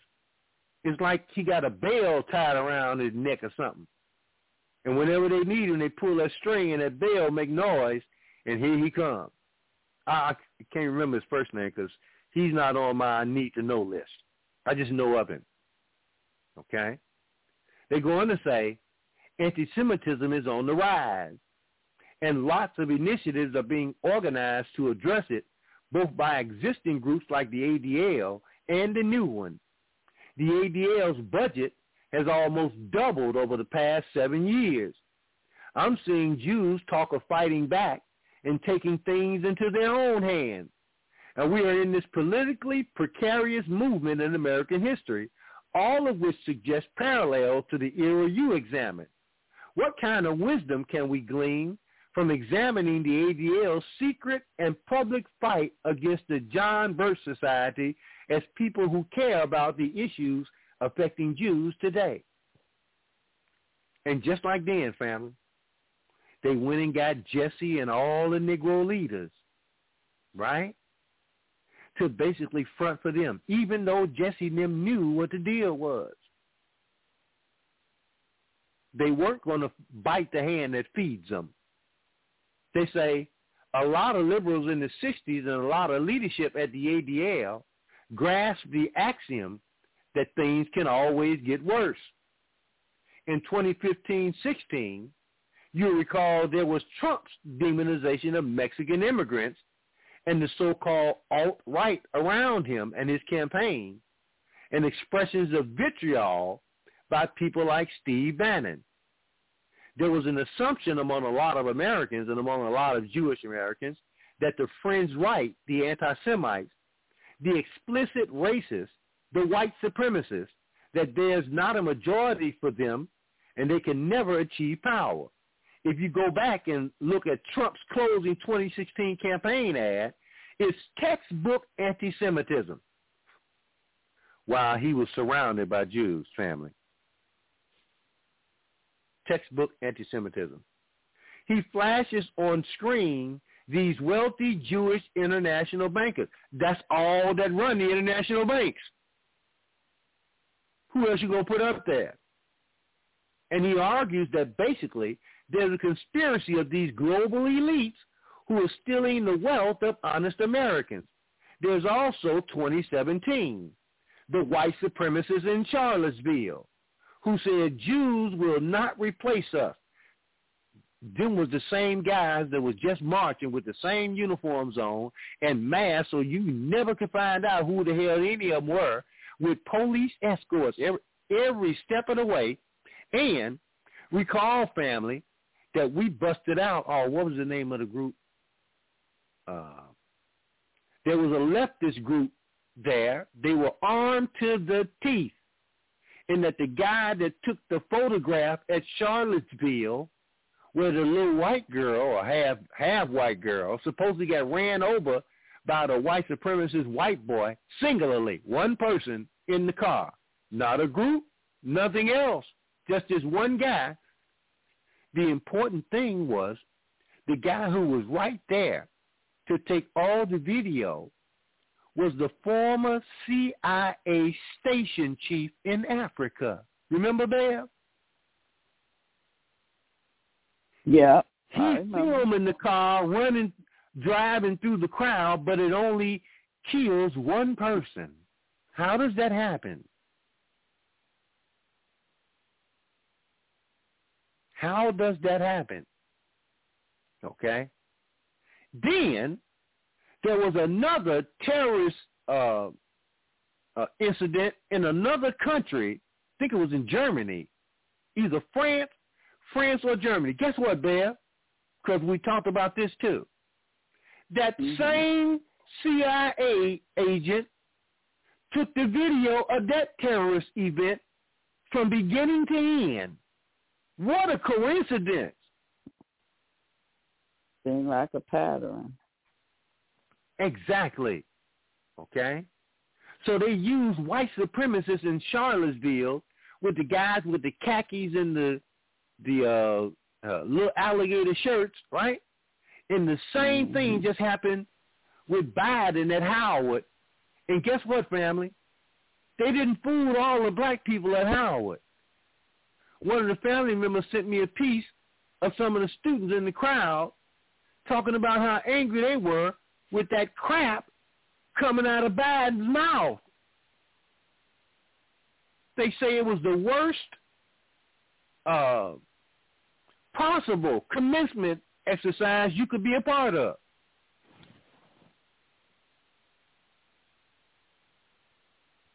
Right? Because if you listen to this clown, he will put your ass to sleep. And you think you won't.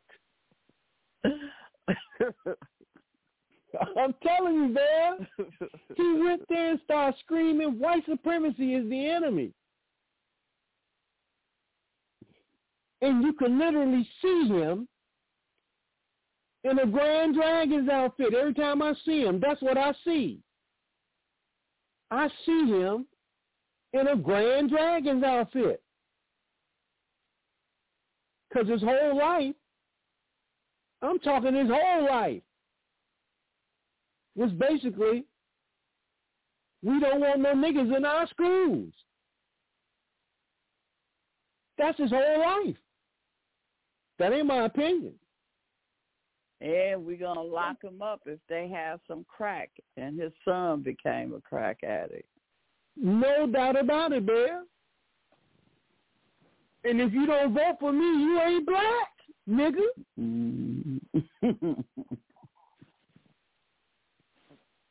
Check this out, Bear. This is some of the graduates. Shout out to the family for sending me this. At that Howard University commencement exercise. Check this out, family. This is the worst graduation of my life. This is a campaign speech. A campaign speech. You got this white man here, Howard. What is going on? I would have given a better speech. I did give a better speech at my high school graduation. My high school graduation was a lot better than this shit. Really disappointed. Howard, you disappointed us. Tremendous. Like, we could have had Michael Jordan. We could have had somebody who actually did something good for something good for the black community. I would have even been following 50 Cent. It wouldn't make sense. Jay-Z. Steph Curry. LeBron James. Steph Curry's not even doing anything right now. It's time to out of all the people, oh my Lord. I'm not listening to LeBron. LeBron doesn't have a degree. Bro, what? I have a degree. I have something that LeBron does. My legacy is stronger. Oh my God. I hope you could tell what they were saying, family. I mean, it's mind-blowing. But he needs... Ladies and gentlemen, welcome to the Power Slap 2 Wolverine versus the Bell of Fish. He needs the exposure. So what better exposure than to take him in front of a bunch of props? They do it all the time. Okay? But there's two parts to this particular video. Did you notice the response of these black graduates from Howard University who they would rather have had to come and speak in front of them? They may as well have kept this dummy. Thank you. That's what I was saying. Jay-Z and LeBron James and Stephen Curry. Same group. I'm just saying the same group. And they educated. That's what's scary. They the educated class. Look, but they can't name you nobody from academia, they can only name you entertainers and athletes.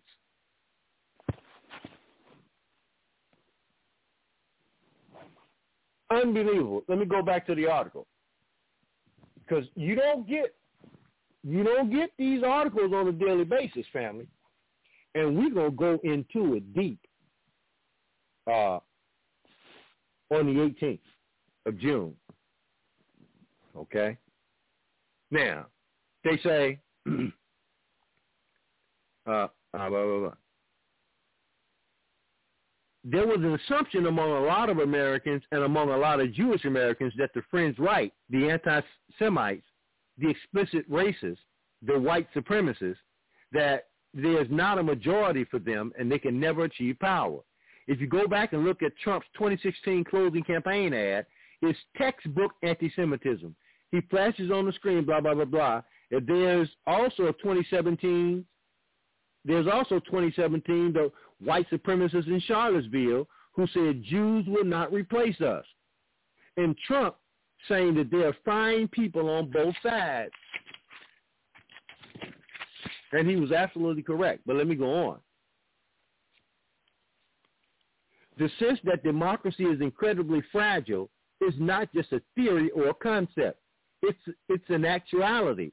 The sense as well that the United States has only been a multiracial democracy for not very long and a haven for Jews for not that long either. So we're going to pit the black people against the white people, and we're going to reinstitute, because we're the ones that paid to institute it.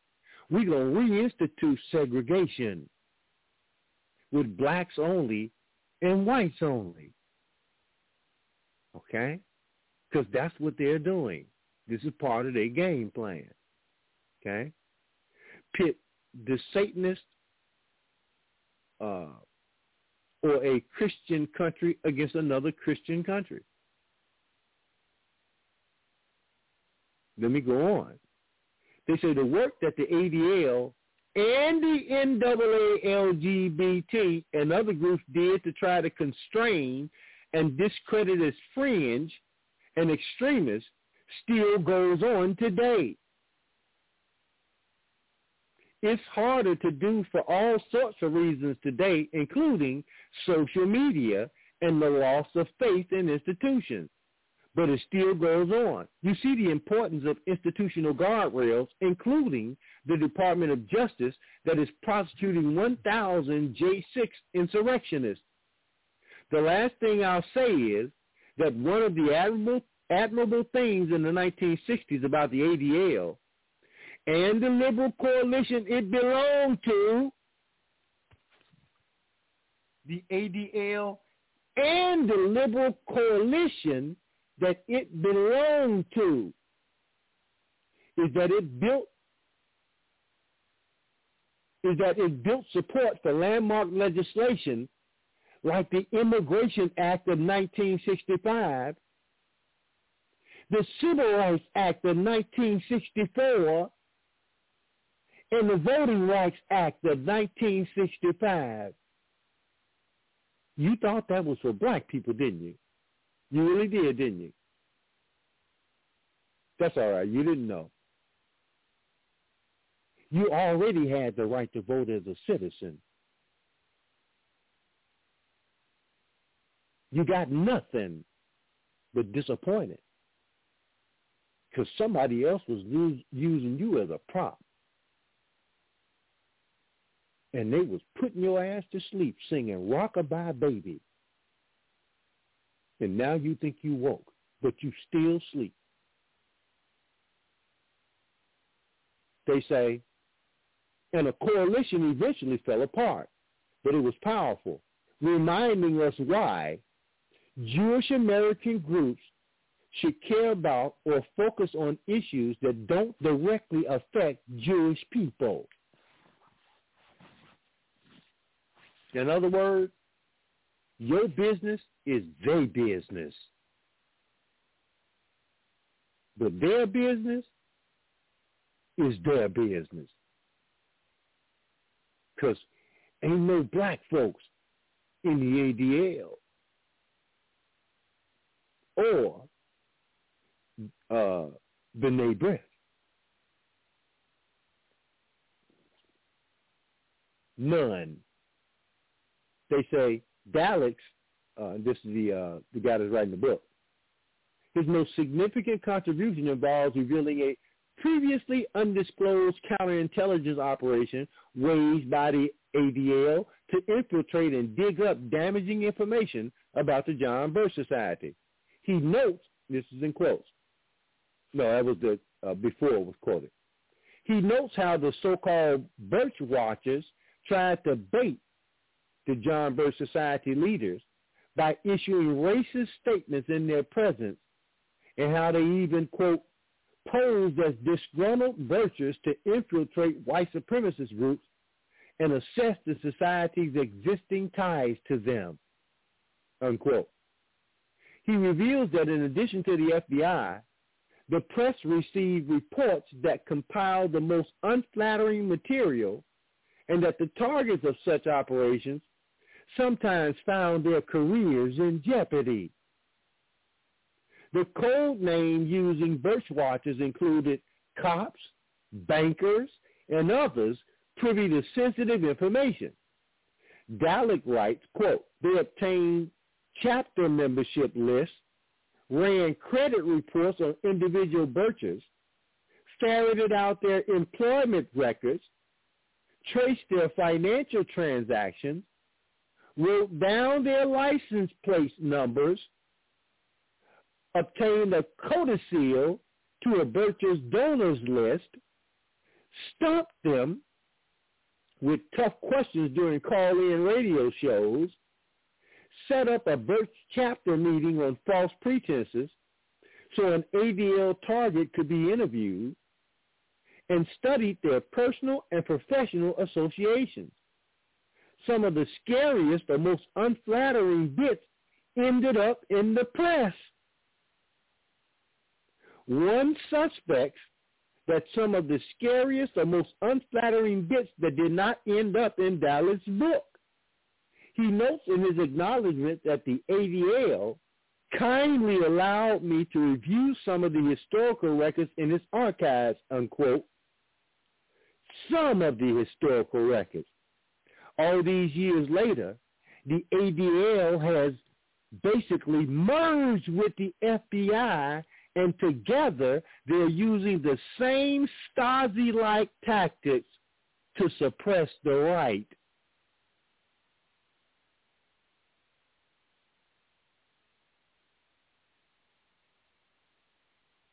Family. Prior paragraph where they point out that they obtained chapters, Birch Society membership lists, ran credit reports, checked out their employment records, traced their financial transactions, wrote down their license plate numbers. Does that remind you of something, Bev?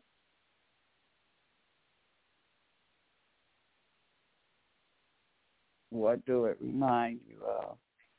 That's what they're doing today. Using technology in many cases to do it. And then they'll put it online. They'll get you fired from your job. When they put your home address online, their little minions basically go to your house and try to intimidate you. They don't have the numbers, but they got the government, the criminals, the mafia working with them. So their power is amplified. Family.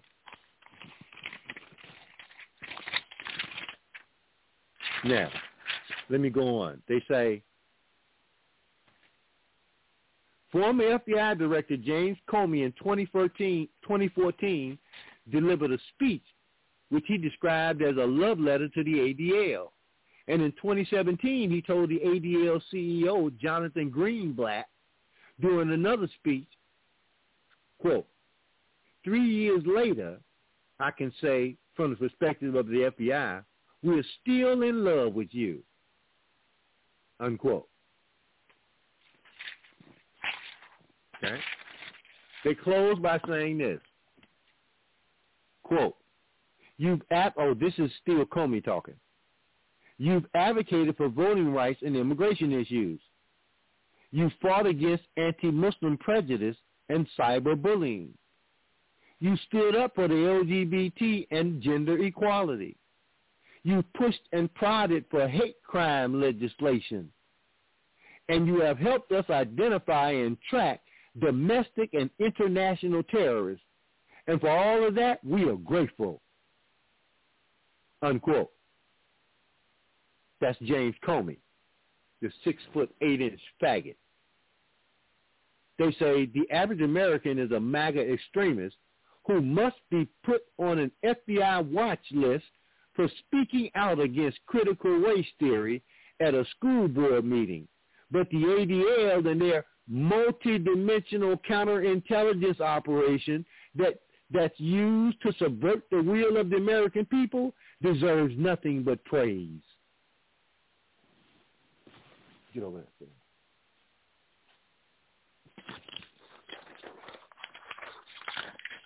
Family, the only real way you could support anything coming about the ADL, family, is because somebody done put your ass to sleep singing Rockabye Baby.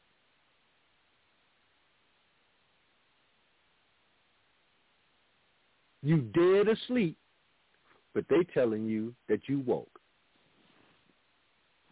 Nothing could be further from the truth. Okay? Now, watch this, family, because that's just the first article. Wow. But there's so much wrapped in that one article. That is mind-blowing. You thought COINTELPRO was over. We knew better a long time ago. And we identified it, called it out for what it is, and then gave you a name to be able to understand what it does and how it's using social engineering media and technology to accomplish a lot of their aims. And I know many of us think it's a joke. We do. We really do. And the young people are not being told, so they don't have a clue. They think they just hooking up with their buddies. There's nothing that you doing on there that they ain't assessing. And as you get older, they got a dossier on your ass on everything that you done because you put it all over social media. And encouraged to do so. Now, watch this, family. You getting little hints. Somebody's dropping catnip in your eyes. So you trying to wake up, but then you always got these folks out here that want to keep your ass asleep. They call it keep you woke. Okay? Derek, I hope that was you that sent me that little piece, sent me that last text message. I couldn't get to it fast enough. Okay, so if that was you, send me another shout out. Okay, so I know it's you. Because you might have sent me the name of that Zionist secret society that the two Jews on the Supreme Court were a part of that comes up out of academia in the late 1800s. I can't think of the name. I know it starts with a P. Okay? Well, watch this, family. I mentioned earlier that Elon Musk basically dropped a bomb on the ADL, right? And this is, again, from Information Liberation. But I saw the video. I'm not a fan of Elon Musk, so I didn't want to play the video. But here's the article. The ADL should drop the A. Elon Musk. The ADL should drop the A. And what he's saying is It's you who have been defaming people all the time because they're not part of what you are. Thank you, Brother Derek. Thank you, Tut. Yes, that was the parashim. Yes, sir. Thank you, my brother. The parashim. Very important to understand that, family, because if you get into the decisions that Brandeis and Felix Frankfurter made on the court, they were not pure of heart. They did these things for political reasons, selfish political reasons, meaning Zionism was a part of their construct. All right? So they didn't push no integration of the educational system because they're looking out for your interests. No. That was for them to get in a position where they could push their interests at your expense. Okay? So Elon Musk comes out, who's as Jewish as they come. But he's a Satanist, just like them. That's why they don't like it, because these Zionists are really Satanists. They don't like the Orthodox either. They use them just like us. All right? So these will be the people that would basically work with Hitler to identify who was Jews and who was not, as long as they were Orthodox. Okay? That's the transfer agreement. That's the transfer agreement. The rich Jews selling out the poor Jews and the Orthodox to the Germans. So the rich Jews get to leave Germany and go to Palestine, now Israel. Okay? But the poor Jews became biscuits.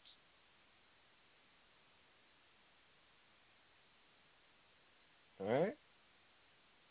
They don't like you talking about their history and what they did. Because, see, if you mention that George Soros worked with the Nazis, which he himself admitted that he did and had no regrets, that's mind-blowing. But that's the statement that he made. You have no regrets. You're trying to stay alive.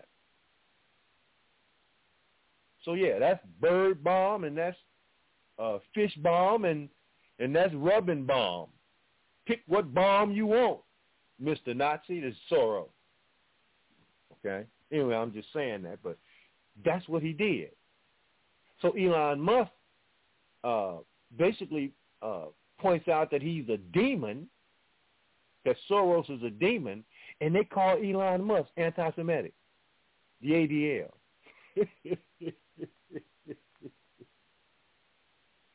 Now, I ain't put nobody in the oven. I put real biscuits in the oven, Sister Bear. Real biscuits.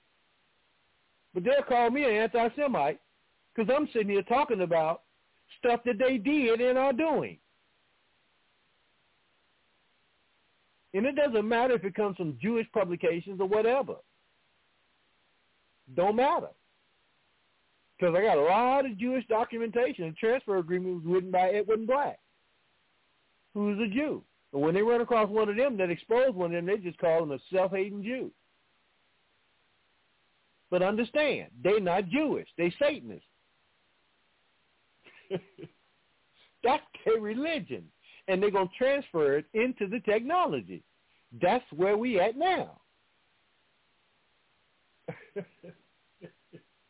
So they come out and they're going to tell me that Jeffrey Epstein family set up Bill Gates, was blackmailing him.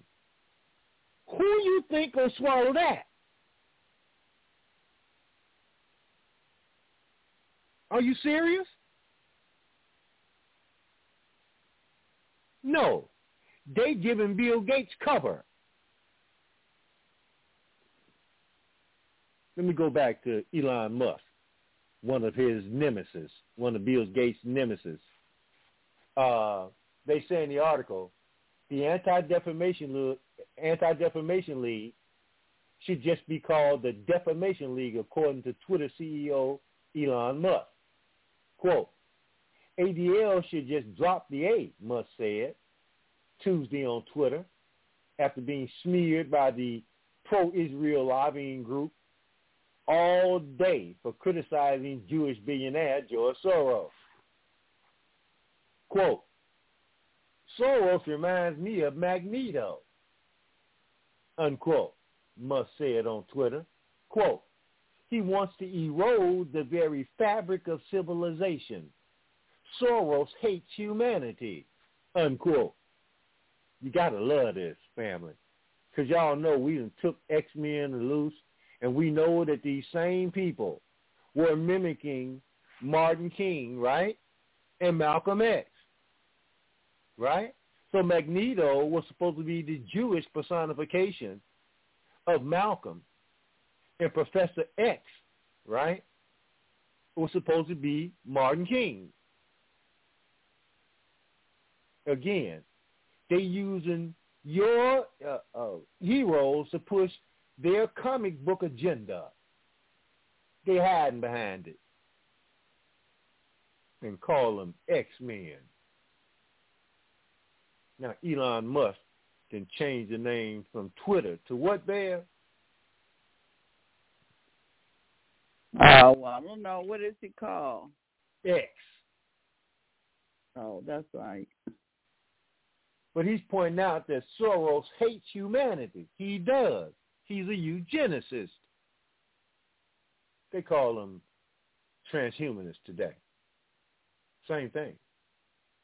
They say Musk was swiftly accused of anti-Semitism and inciting violence by ADL CEO Jonathan Greenblatt. Quote, Soros often is held up by the far right using anti-Semitic tropes. No, they haven't. The right wing has basically said that George Soros is a monster, and that's what he is, okay? And that he's financing all the disruption up to and including the disruption in the law apparatus that more than Elon Musk has now got the guts to say with these prosecutors, including the one in New York, they were put there by Elon Musk, and they being systematically removed for not following the law that they took an oath to uphold. They picking them off one at a time, from San Francisco to Missouri to even here in Chicago. The little idiot woman, they use black women to push this insanity overwhelmingly, okay, because black women are educated. I'm talking about these black women and those who follow them. You educate, you may be educated, but you don't know a damn thing about nothing.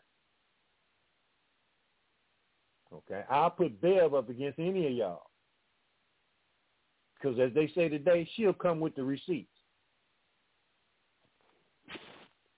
I said I would never use that word. And you gave us plenty of receipts. You can take them back and redeem them for anything you want. Yes. But it's really interesting, Bear. It don't matter who it is. They're going to call you an anti-Semite. Because now that's their shield that they can hide behind and do all their dirt. And we just sit here watching them. Of course not. They can hide now. But they've been hiding for a long time, Bear, because there was only a small number of voices that would respond to them. Because the media, particularly the Internet, was not around. So people didn't have the wherewithal. I mean, this is what I think some of the young people, they think that people from my generation allow what's going on to be going on. And I don't think they understand the gravity of what's going on. Because the reason that many of them in today's generation are aware of these things because of the Internet. Take the Internet away and tell me honestly how much what you know about anything. I'm not saying you got to know stuff in depth, but you wouldn't find most of what we talk about any publication. And if you did run across it, you wouldn't know what it was. So why would you look for it? If you don't know something exists, why would you look for it? So I can't tell you how important telecommunications really is. We had phones, and other people be on your damn phone while you talking. You got to hang up and try to call again and hope they ain't still there. And you have no idea. No idea. So if you didn't have a phone, who were you really connected to? And I knew a lot of people that didn't have phones. So we take a lot for granted because there are some of us old-timers who are still fighting and they never stop. Okay? Still fighting and never stopped. Like Jim Brown. May he rest in the ultimate of power. Okay? Because if you had to fashion a cartoon character on the line of Jim Brown, he would have to be Thor.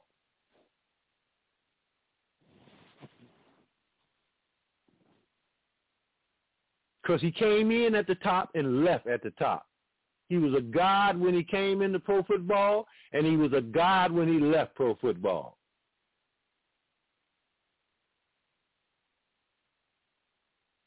But he never left his people. What a refreshing individual. He never left his people. And whenever his people needed him, I don't care what level you were on, he would come out for you. If it was Crips and blood conflict, Jim Brown is right there trying to broker the peace, not trying to catch up with who was the little white girl that he supposedly had sex with in the movie back in the 1960s, and the white folk went crazy. Mm. Well, she was who that was. Raquel Welch. Oh, Raquel Welch. Oh, okay. Yeah. 1,000 rifles was it 100 rifles? Anyway, there was a lot of rifles involved in that movie. So yeah, Jim Brown was the sex symbol, right? And she was the sex symbol. So they put them together for some sex.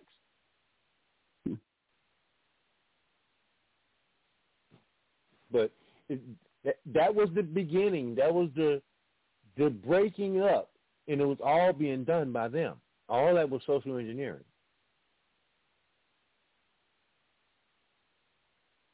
Okay? To see Elon Musk equate Magneto to George Soros, that was brilliant. That was brilliant. Because Magneto don't like nobody. He just wants allies to get him where he want to go, and that's it. Okay, family? Now, let me go back to this article. They say, to see Elon Musk, regardless of his intent, feed this segment, talking about the right, comparing him to a Jewish supervillain, claiming Soros hates humanity, is not just distressing, it's dangerous. It will embolden extremists who already contrive anti-Jewish conspiracies and have tried to attack Soros and Jewish communities as a result. Now, this is George Soros, who's made it quite clear that he don't practice no Judaism. Okay? They say Soros often is held up by the far right using anti-Semitic tropes as the source of the world's problems. Blah, blah, blah, blah, blah, blah. They say the Jewish Daily Forward's Alex Zeldin said Musk's criticism of Soros was, quote, anti-Semitic incitement, unquote, which, quote, has caused violence towards Jews, unquote. Now, does that sound familiar? Causing violence towards Jews. Where's the violence? Where's the violence towards the Jews? It don't exist. But if you notice, family, see, this is how you know who's behind all this stuff. Every time one of these lesbians, homosexuals, trannies, every time they want to push their agenda, if they want to attack somebody because they said something that they don't agree with, they say point blank, his words, her words will cause violence among said degenerate groups. You hear it all the time. Now you know who it's coming from.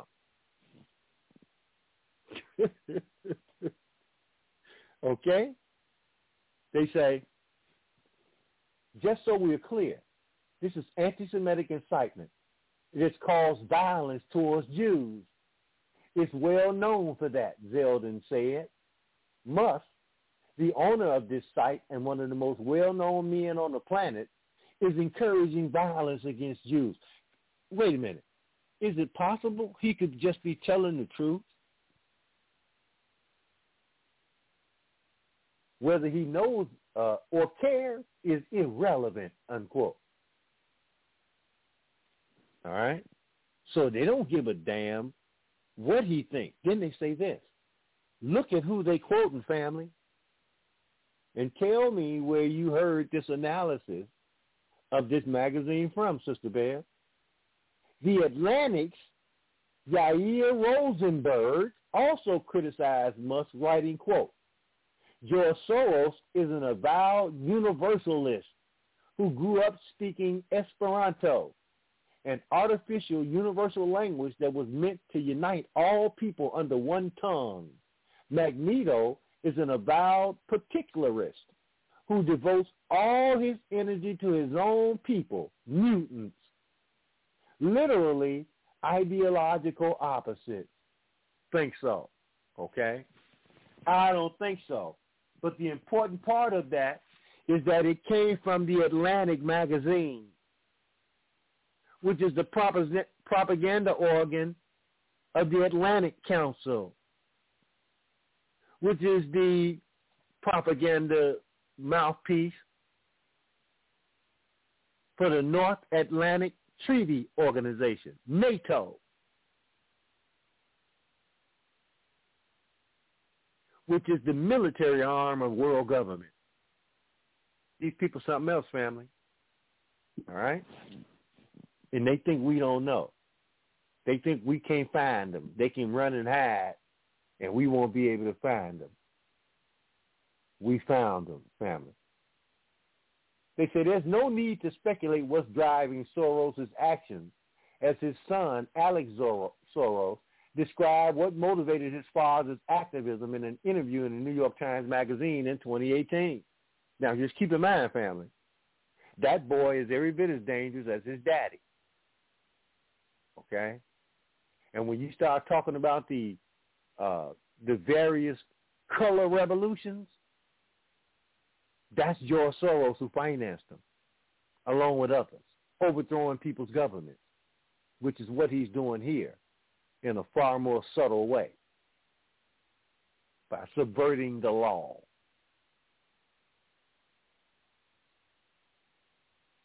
Family. And I'm surprised that Orange Man hasn't mentioned him, to my knowledge, which tells me something as well. All right? They close by saying, Alex told me that for many years, his father had not been eager to advertise his Judaism because, quote, this was something he was almost killed for, unquote. But he had always identified firstly as a Jew, and his philanthropy was ultimately an expression of his Jewish identity, and that he felt a solidarity with other minority groups, and also because he recognized that a Jew could only truly be safe in a world in which all minorities were protected. That's Magneto. He went and got all the mutants and want them to be his army. And that's what Soros is doing. That's why they kicked his ass out of Hungary, Russia, and several other European countries, because he was financing the overthrow of their government, pushing LGBT. These are facts. And they shut it down. and kicked his ass out and told him, take your friends with you, don't come back.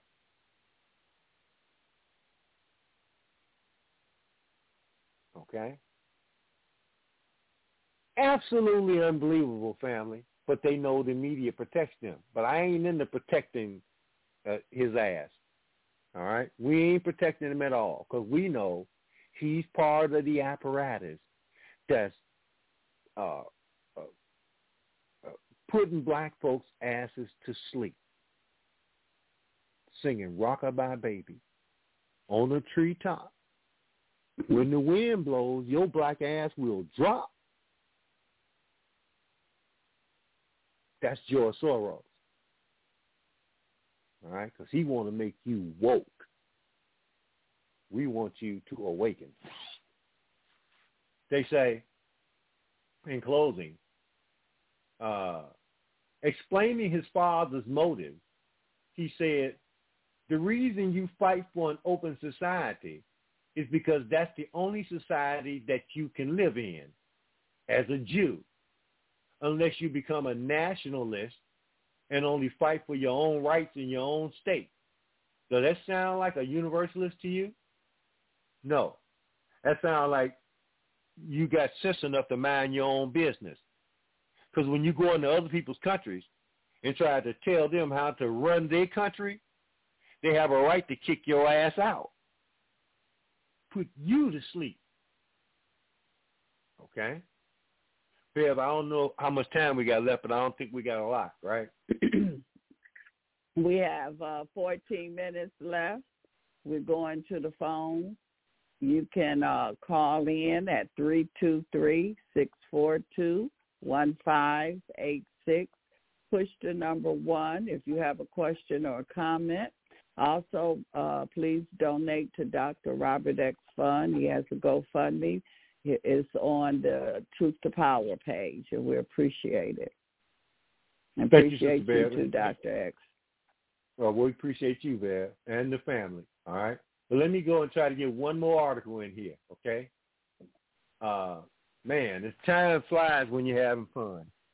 Because we had a Bilderberg meeting too, Bear. We just got through mentioning Bilderberg last week. Okay? Again, just to show you how all of this stuff is connected. It ain't just Juan Valdez flooding the border. Okay? Because Soros is helping to finance that too, along with the United Nations and other so-called aid agencies. So let's go here, because I think this is, again, you can't talk about none of this without talking about the ADL. The historian who uncovered the ADL spying operation against the far-right John Birch Society. Okay? This is from the Jewish Telegraph Agency. Family. As my brother used to say, Brother Mbana Kantako from Black Liberation Radio, a good Jewish source. The Jewish Telegraph Agency.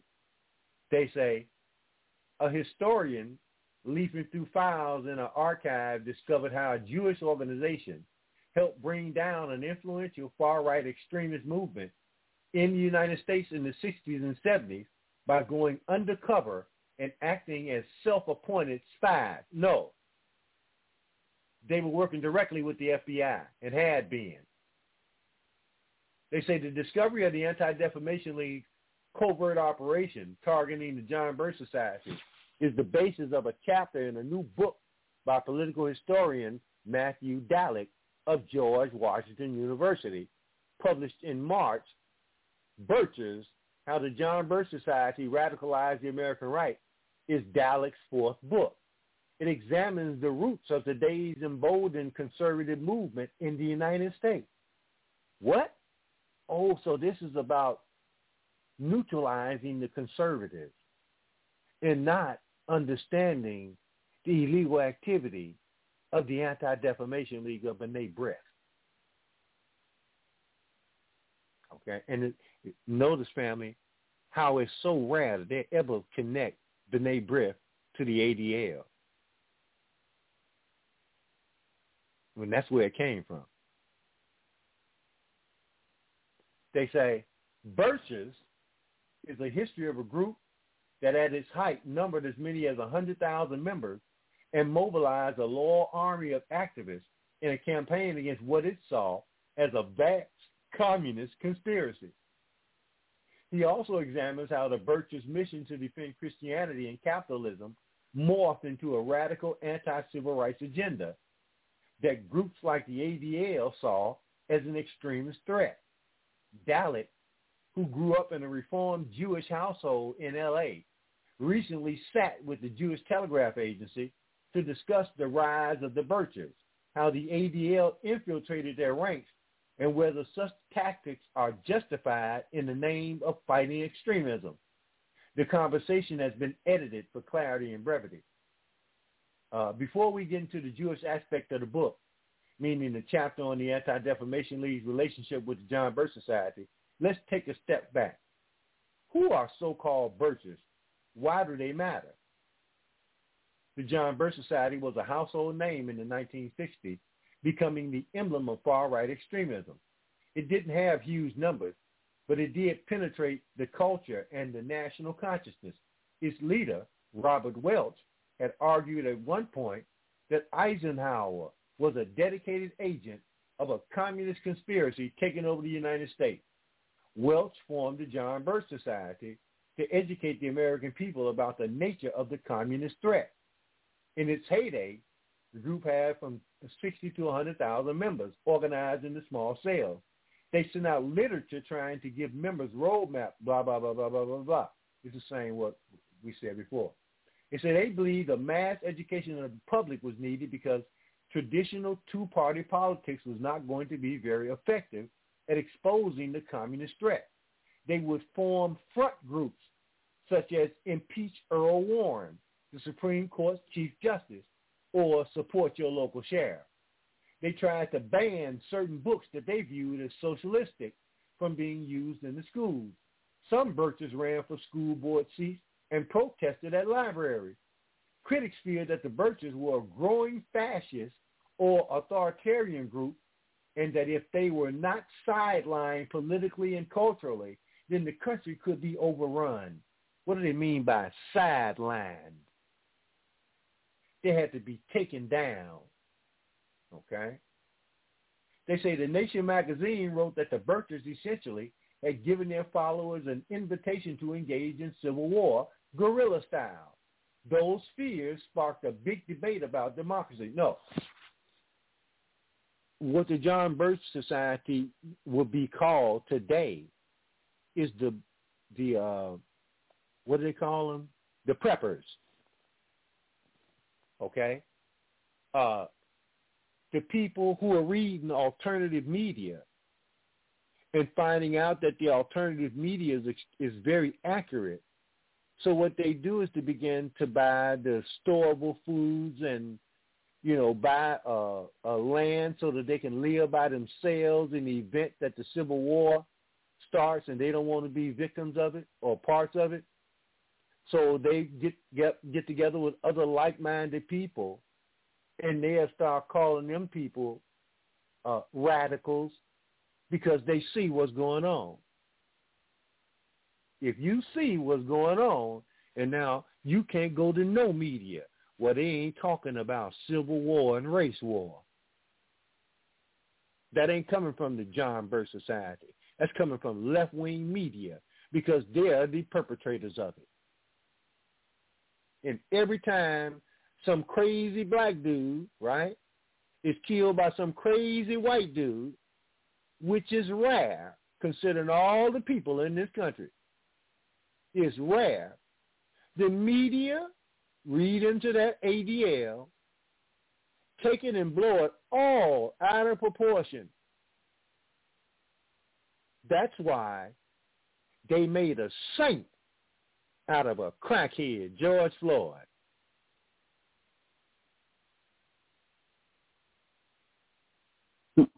And it was all fake and phony, every bit of it. And they used it to send their little Jewish children out there to tear down American culture, the statues and all that. Y'all remember? All that was because of white supremacy. And this is the very epitome of white supremacy, the Anti-Defamation League of B'nai B'rith. Okay? So this is just part of what they gave him to look at. I mentioned some other parts that I found through other research, like creating ethnic weapons. Because, see, the ugly part about South Africa is the Boers didn't run South Africa. South Africa was run by Israel. Okay? Go look at the people that owned and ran the corporations that basically raped South Africa, and not just South Africa. Okay? Go look at Cecil Rhodes and tell me what ethnic identity and what sexual orientation Cecil Rhodes was, and Larry J.B. Robinson. You know J.B. Robinson, the so-called diamond magnet. And tell me who sat on the board and ran Anglo-American. And tell me who ran and controlled De Beers, Rio Tinto, and other mineral mining gangsters that were pillaging Africa and still are to this day.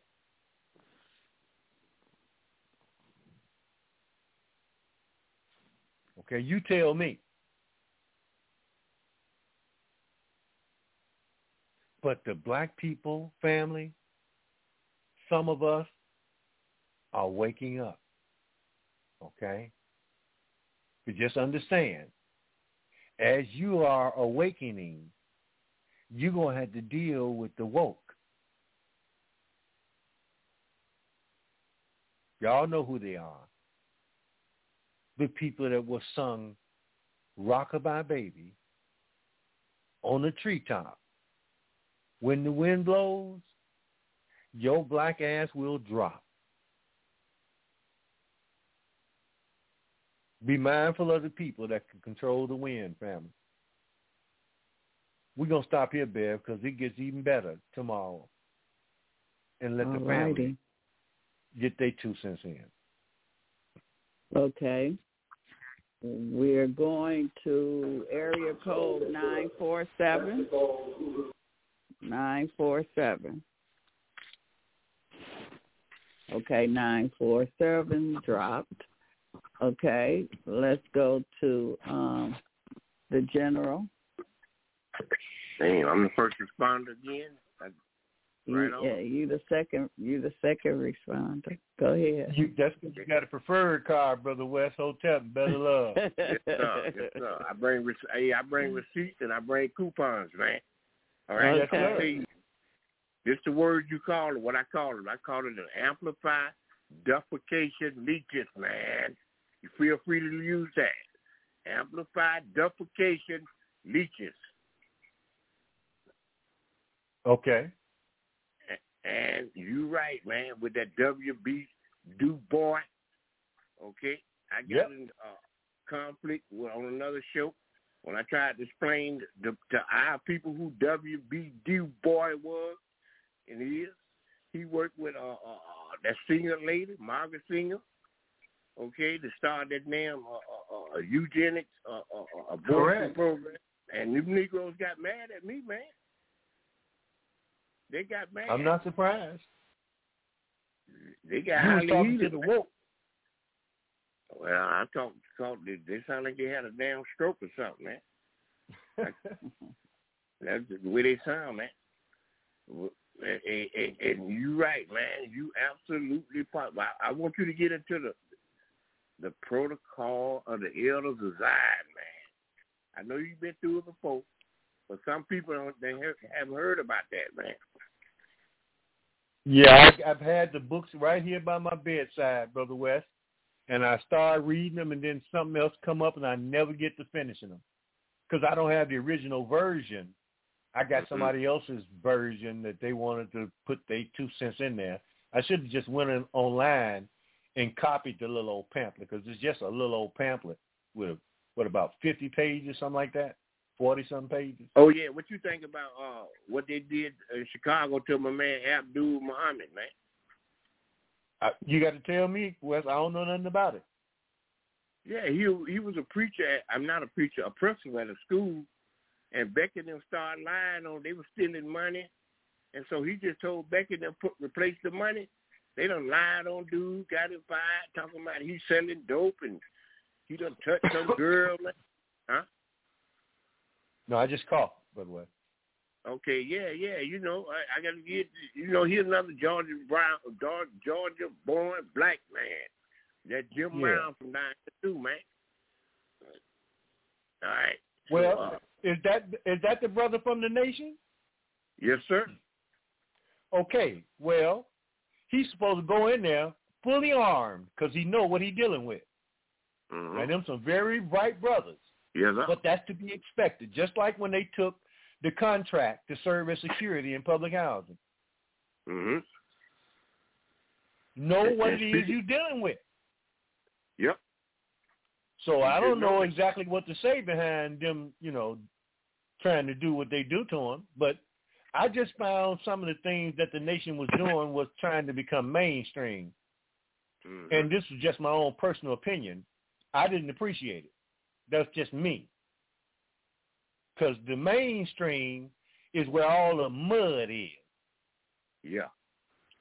It's muddy. So I don't never want to get anywhere near that mainstream, because that's where you're going to find quicksand. Yep.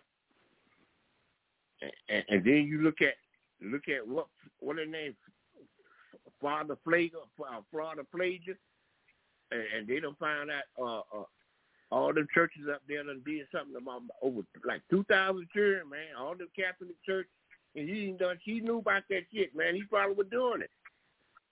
I know people that know him personally, and have told me that he used to have his little apartment on the north side where he would take his young people, but that he would always make sure that they was gay already, because it ain't the gay ones that's going to talk. It's the ones that ain't gay that's going to talk. Oh, I know that's a evil church, man. That's right there where my car broke down, right in front of the damn church, man. Ain't the Walgreens right across from that church? Yeah. Yeah, that's where my car fucking broke. My damn timing belt bust right there, man. I know it's an evil spot, bro. Yep. If you notice, Brother West, ain't no white people around him. It's all up. It's all the woke. That's why I can't understand, man, why people be worshiping him, man. He's the devil, man. He know about all that shit what was going on up there. All I know, that was an evil spot, man. That's right where my damn timing belt bust, right in front of that damn church, man.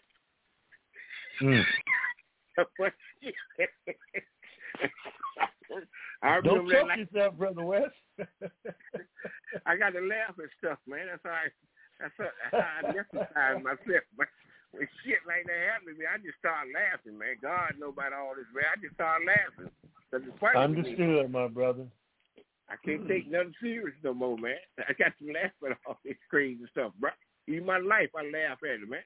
Because I know God made me. Yeah, I know God laughs. Every time I look in the mirror, I start laughing.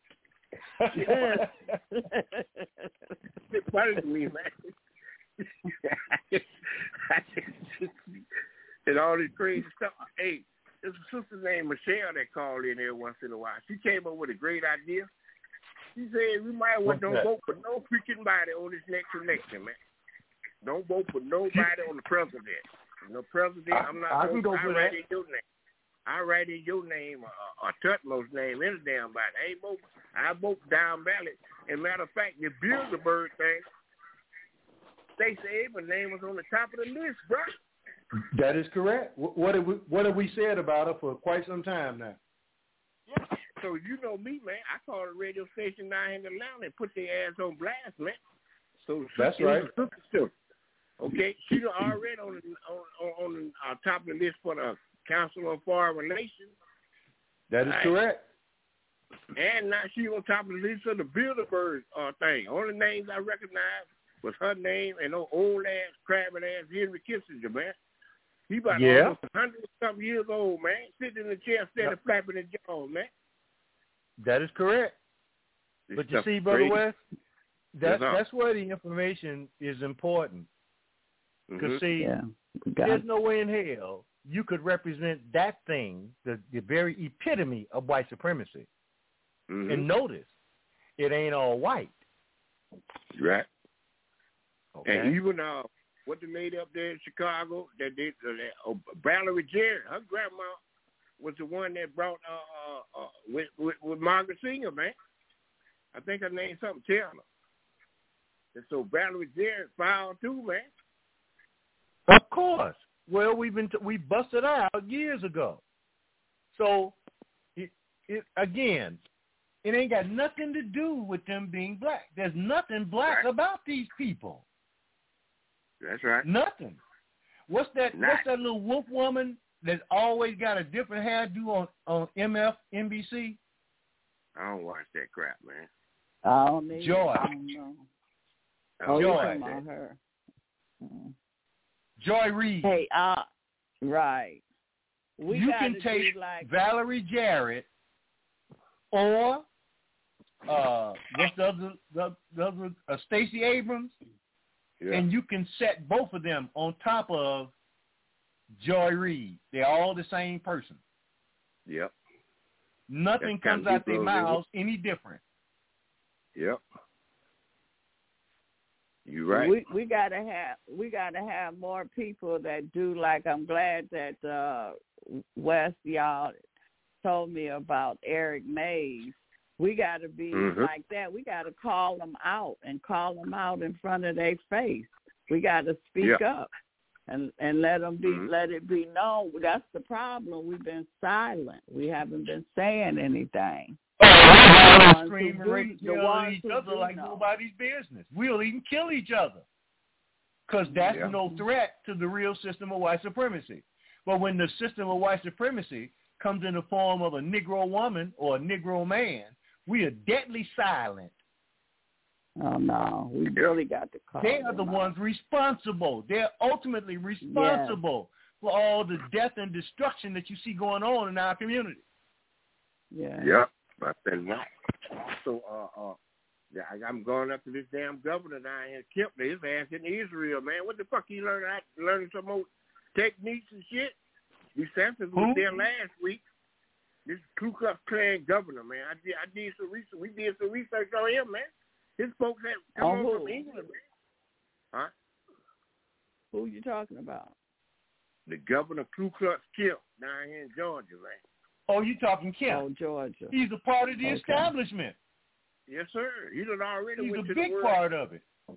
He went to the World Economic Forum, and now he's... That's right. He go with Israel, man. And plus, his people had slaves, man. They come from England. They named with the Habershams, man. All right? Yeah. So it's all in the Georgia archives, man. It's all, you can find anything now, man. Okay, they change what they do. They change their name, man. The guilty change their name, man. You done change that is his correct. name. Now, who that sound like, Brother West? Who came here and who come here more than anybody else changing their name? I don't know, man. The Jews, the Old Testament. The Jew, the Old Testament. State, man. They changed their name to hide their guilt. That is correct. About 4 names. Yeah. And I'm going to tell you something, Brother West. The only black person I know who's had 3 or 4 different legal names is Barack Obama. Well, you got all them stars changing their names, like Eric Bishop. They killed Eric Bishop.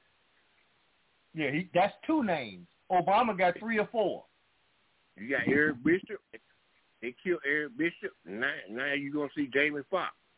Because he knows some shit about Puff Daddy and all them, man. Them fools are having like butt-naked basketball games, man.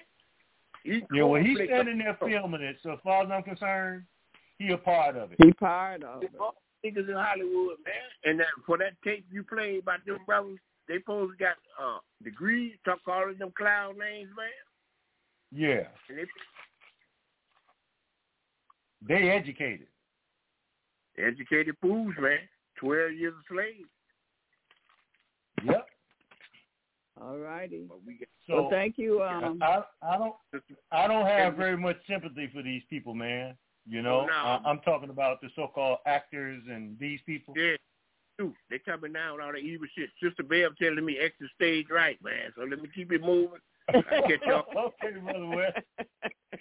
Excellent comments, Brother West. Hotep and better love. Thank you, Wes. Okay, Kwame. Hotep and better love, brother. Hotep, Brother Kwame, better love. My brother, make sure you send me your contact information. I'll be up there. I'm flying out Wednesday. I'll be in Southern Illinois tomorrow. Then I'm coming up to DeKalb, Illinois, and on the 30th. So I'll be there for the whole month. Okay.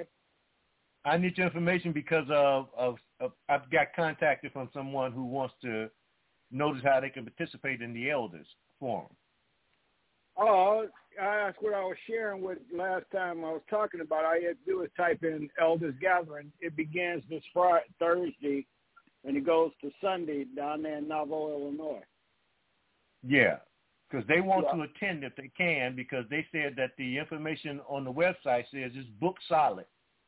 Oh yeah, it's been booked, but you still can get in there. You know, if they come down, contact Bev. Give Brother X my number, and then they can give it to them, and then they can contact me, and that way I can know who coming down, and they can find me, and I can put them in. You know, get them in there.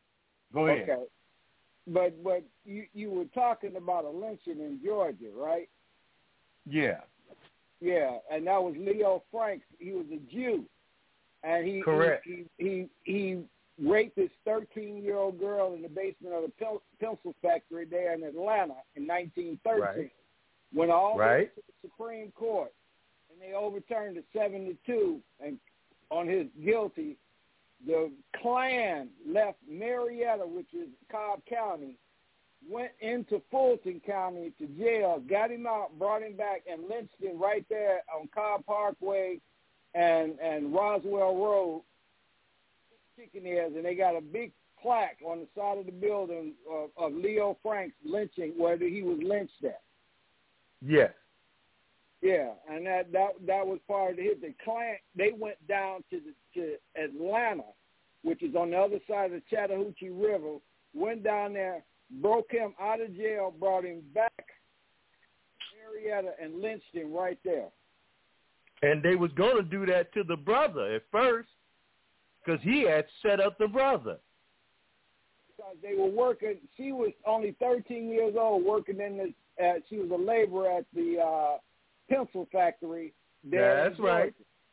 And that's what happened. They found her body down in the basement, and he was working there, and they were saying that it was him that did it, but they found, because Leo Frank, I think he owned that pencil factory. He was a Jewish businessman. And then they come to find out that he did it.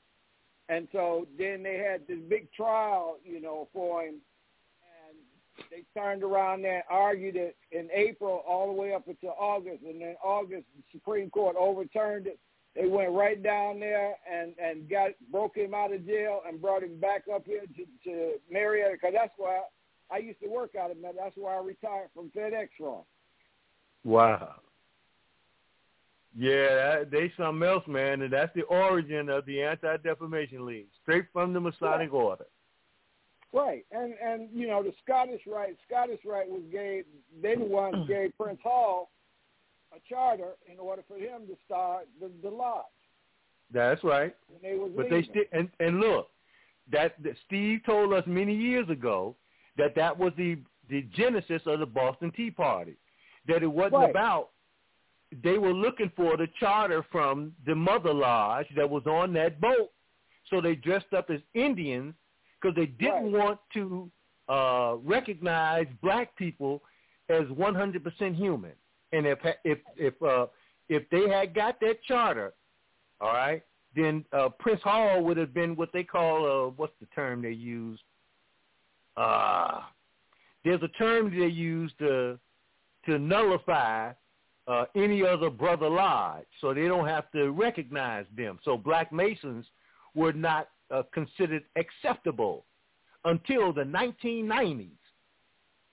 The other part was, and back then too, is because my great-grandfather was an odd fellow, and what was his name? What was that? Moses. What he started was the Night of Light, and that was a group during slavery that they formulated. It was 11 men started out, and they formed and trained from the north all the way to the south. And when they, just before the Civil War, they had about 2,000 or more men trained, and they was getting ready to fight for the freedom of black folks. Knights of Liberty, that's what they were called. And that was part of, and those that came from that were part of the Deacons of Defense. Yes.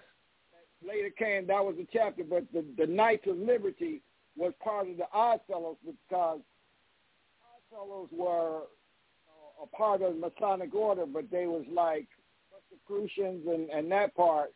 They were in that. You had to be a Mason in order to become an Odd Fellow. Now watch this. Wasn't George Floyd killed supposedly right across the street from the building that was run by the Odd Fellows in Minnesota? The chapter Odd Fellows was basically brought here by a black man. I forget his name. And even the one who founded the Alpha Kappa Alpha, mm-hmm. He was an Odd Fellow. He founded that fraternity. He was an Odd Fellow. Yes. Yeah, but see, we don't know that we had tried, just like Rudolph. Rudolph brought Rosicrucians to the United States. Pascal Beverly Randolph. Right. Pascal Randolph. Yeah. And he was the one that Madame Vovlinsky and Manly P. Hall learned from.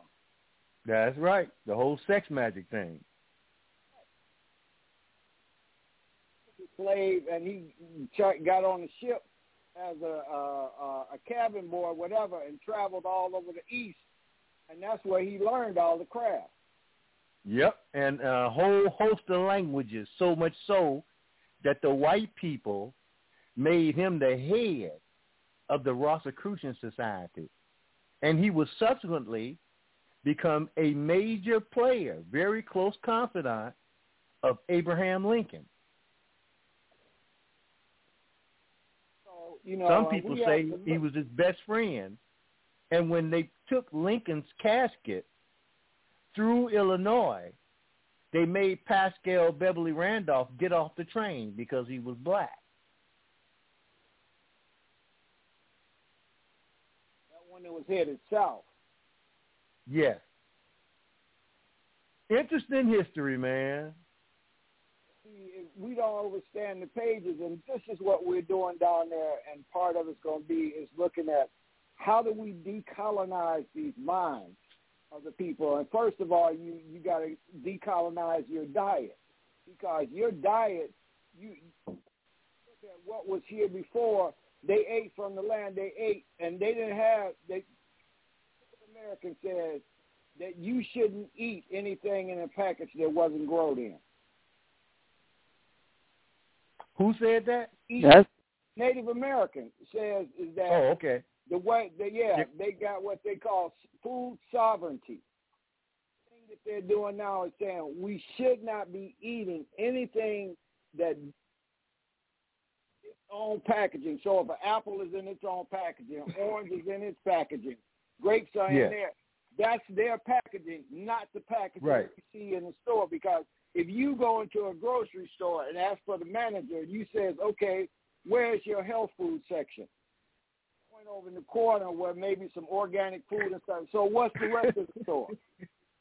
And everything is in a little bottle. Yeah. Everything is in a bottle they call it health food. And the organic is not even real organic.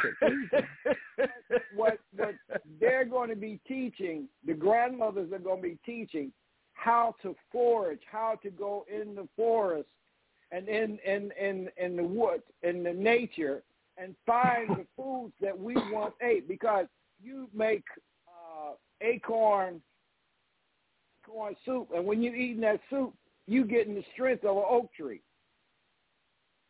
Wow. Well, you know, that's interesting, brother, because whenever I take my dog out for his little walk, he knows what to eat in the middle of all this dangerous weeds and stuff that's growing. And when he gets born with it. It's instinct, because when they get sick, they're going to eat grass and they're going to lay down on it, because the energy from the earth. You ever heard of electromagnetic hygiene? Yes. This is what we're looking at, because this is what earthing does, and being able to clear these energies that we're polluted with by being in this Wi-Fi and these 5G areas and living in this pollution. We've got to know how to clear that off of us in order to reconnect to ourselves, because the frequency. Yeah, because they roll all around in the grass and stuff to remove that energy from them. Yeah. Why you think dogs go out there and roll around in the grass? Yep, and other animals do too. It's amazing, man. Yeah. And so this is what we're down there and having this gathering, is to look at my presentation is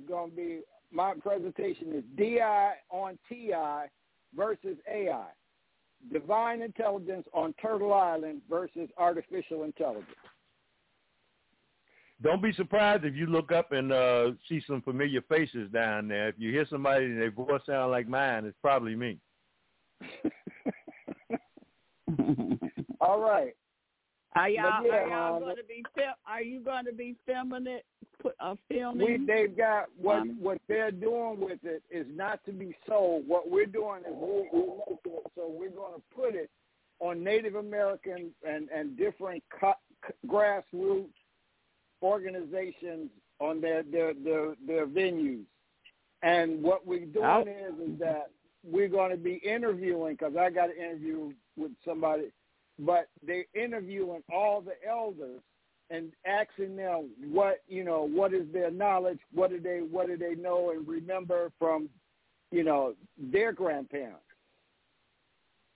I would like to have a copy. So when they make it, when they finish producing it, and it's something that I kind of frown on, because I did this one in 2009, Return of the Ancestors, and down in Sedona. And the next thing I know, some white woman then got a clip of me talking about things are out of order. I'm going like, Skip and so my darn, and I ain't getting nothing out of people calling me talking about, hey, we saw you on this. We saw you on this film documentary. I'm like, you can't get away from Karen no matter what you do, huh? Hey. But yeah, so you saying that they're going to put it on TV? I mean, you saying that it's going to be on a private communication? It's going to be, it's to be distributed like the University of Minnesota. They have what they call food sovereignty. Okay, I see. Indigenous, and they're going to use that in classes where they're teaching our Native American culture, because this is a big thing now. Right. And so they're getting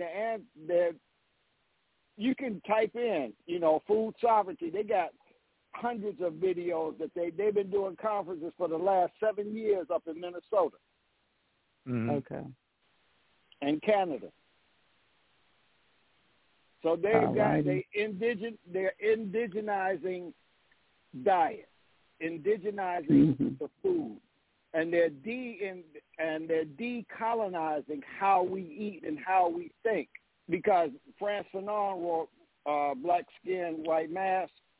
They've written their book, Red Skin, White Mask, because they've been colonized just like we were. The same thing that went on in Algeria in the 50s.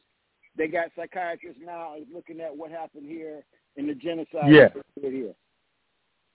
And a host of other African countries as well. That's why I try to tell people, my brother, that we can't separate what was going on with us in terms of slavery and colonization from what went on in Africa. It was done by the same people. Right, and this is why they're looking at, back in the day, what were we looking at? All of us were talking about third world. We had Chinese, we had the African, we had us here. We had that. Everybody was reading Mao's book. Yep.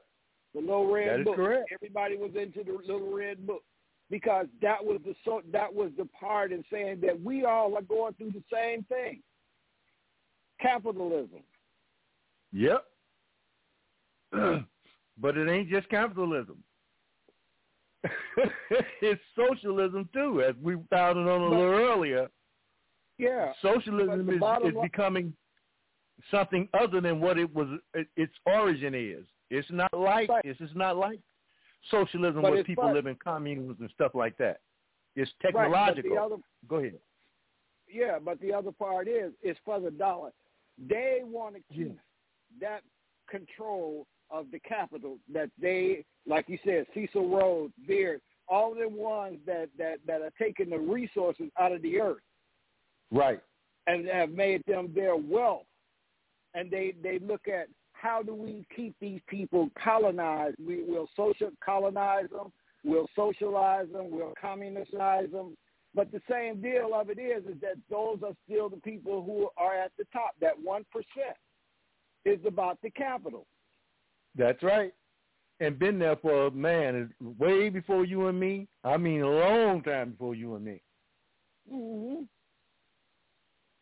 So this is what, I'll try to call now because it starts Thursday, Friday, Saturday, Sunday. I don't know if Bev is going to do anything the rest of the week, but I was going to call in tomorrow. From the location? Yeah, I was going to try to call in from there because when I get off the plane, they picking me up and they taking me to Cahokia. I got to do an opening ceremony up there on top of Cahokia, which was the largest city on Turtle Island, the biggest pyramid mound, one of the Earth pyramid mounds on Turtle Island. Yeah. Okay. Yeah. We can. If you want to connect in, what day are you gonna be there Friday too? Yeah, I'm gonna be there Friday, and that's when we do a ceremony because I got to do some sweat lodges. We got 5. I got to go there and help put up. We got 5 teepees we're putting up. And so this is where we're going to have people camping. We're going to have classes inside the teepees. All of this is right there on the Mississippi. You can look right to the west, and you see the big old Mississippi sitting there.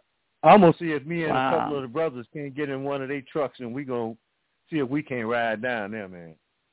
Yeah. Yeah, and we need to connect some kind of way on the show on Friday. Right. Yeah, I'll call in. Because we're an hour different. Well, I'll call you after the show, and we'll get it together. All right. Just make sure I get the information. I'll call you tomorrow sometime. Okay. All right. Well, I got a 12 o'clock flight, and I get picked up at 12:40 Central Time, and then I'm going straight to Cahokia because they'll be waiting for me to get over there for that. Okay. So I'll text you, and then we'll work them out for Friday. Okay. Got it. Thank you, Kwame. Hey, thanks. Excellent comments, Brother Kwame. Hotep and better love. All right. Better love. Better love. Okay, let's go to who is we got? 618-660. You had your mute on, 618 area code. Oh, yes, I did. How you doing, Sister Bev and Brother Great. Robert? Hotep family, better love. Yeah, better love. I want Brother Kwame, I just wanted to let him know I'm gonna be there too. I ain't know nothing about it, but I can just walk. I can just drive right across the river. I'm gonna post up. I'll be there too. Wow. I always go over there to the mounds. I used to work out over there a lot. I used to, go walk the steps, and the area is just kind of, it's real quiet. And I'll be looking forward to meeting the brother too. Kwame, I wanted to ask Kwame, do he have to contact you to get in, or you already got your way to get in? If anybody say they with me, that's it. Okay. We got right. the password, family. Brother Deep.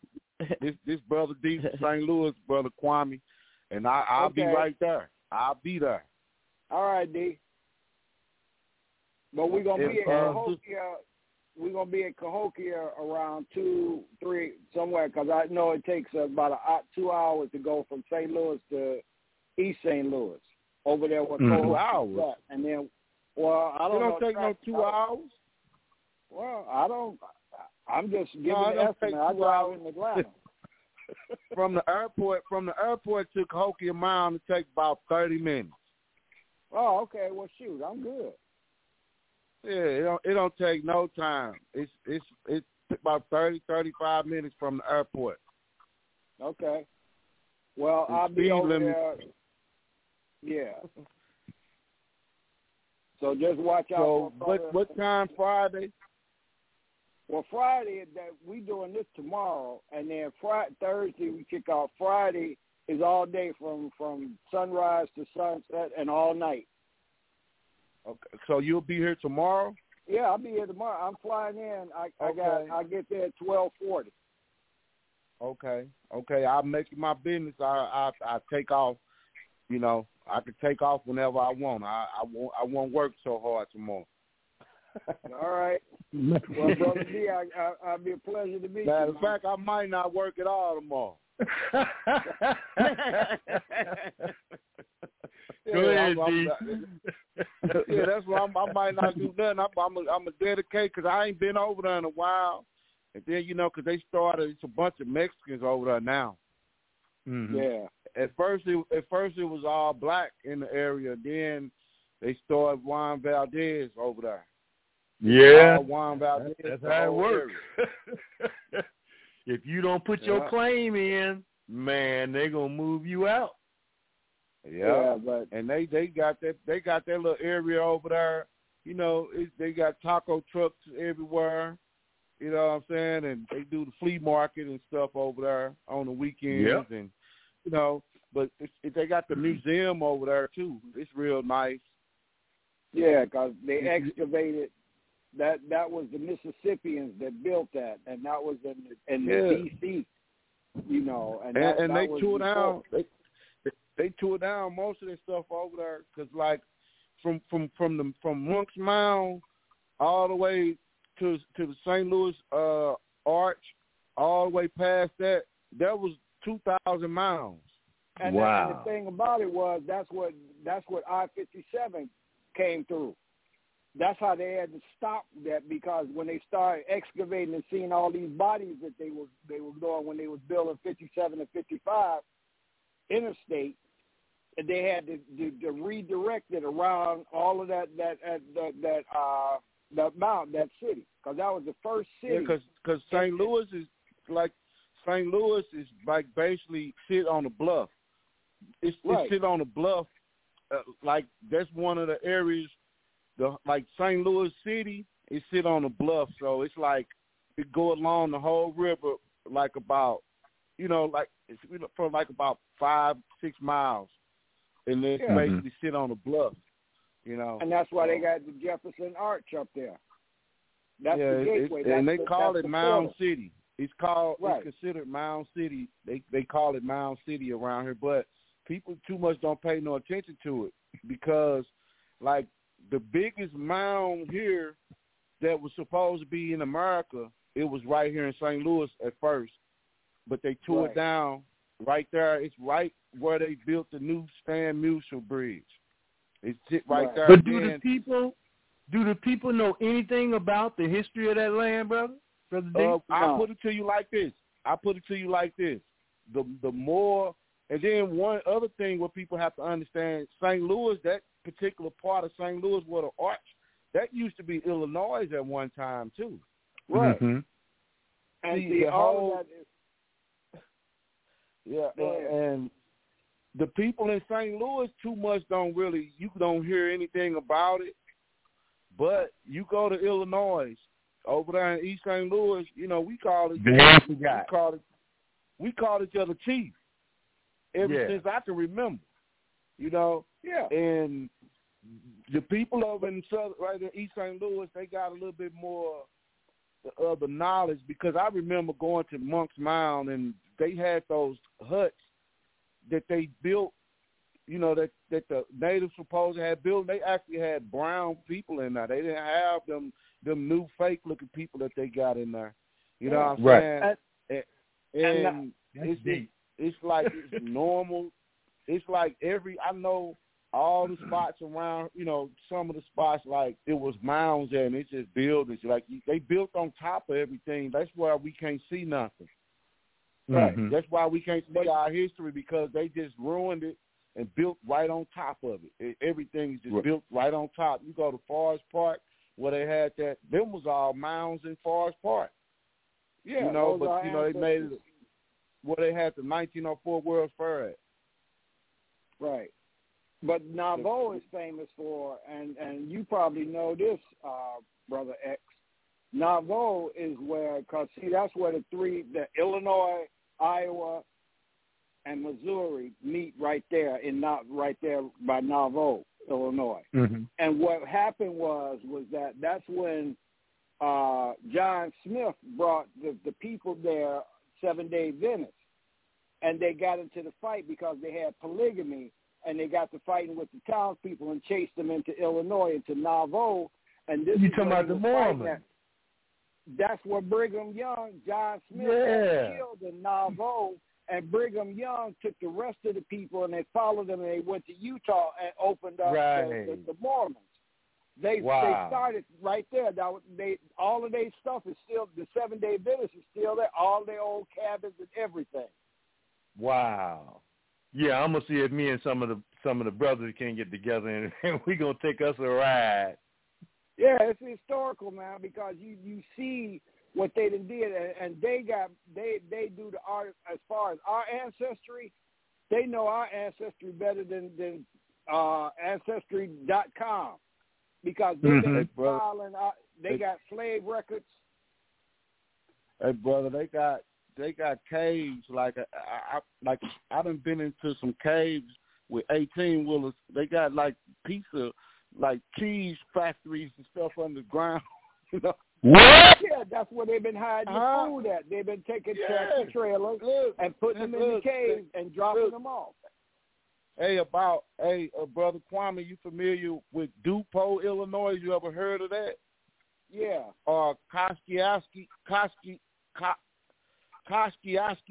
I forgot how to pronounce it, but it's like where the Kosciuszko River come through back there in Cahokia. But see, they got it separated. Yeah, like DuPont, Illinois, and they got caves everywhere, like over there where, and I'm just like, I went in one before, to pick up a truck. We was picking up an 18-wheeler in there. And wow. I was like, wow, they got straight big business going on up underground. They taking tractor trailers of food, refrigerated trailers, dropping them off. Because the temperature stays the same temperature all year round. Yeah. That's amazing. So it's an interesting area around here, but like it's just so like you really like you can't talk to nobody. It's like real quiet, but it's visible if you paying attention. It's visible. Right. But the other part of it, you got Cairo, Illinois, then you got Memphis, and both of them on the Mississippi. Yeah. Same thing is on Cairo, and we know something real interesting getting ready to happen, right, Brother Kwame? Oh yeah, because this is where the 2024 eclipse across America. That's where the eclipse crosses at, right there. So maybe that's going to be the awakening. Yeah. But they also expecting they trying to say that earthquake gonna slap through here. They trying to brew that up. But they've been talking about it. I heard it earlier. You got that fault line in Missouri. Yeah, they say that New Magic Fault, that's the main fault line that'll fuck some shit up. Yeah. Oh yeah, because if it ever shifts, that part of St. Louis will disappear, part of Illinois, because they did a thing, a ceremony when they killed Tecumseh, and they went up on Pilot Mountain there in North Carolina and did a ceremony. It was so powerful that the ceremony made the earthquake, and the Mississippi ran backwards. That's how powerful the earthquake was. The Mississippi ran backwards. It runs from north to south. It ran from south to north. Y'all blowing me away, boy. Hey, and I'm going to tell you like this, too. You know, sometimes I be down on the river. That thing be going the other way. Yeah.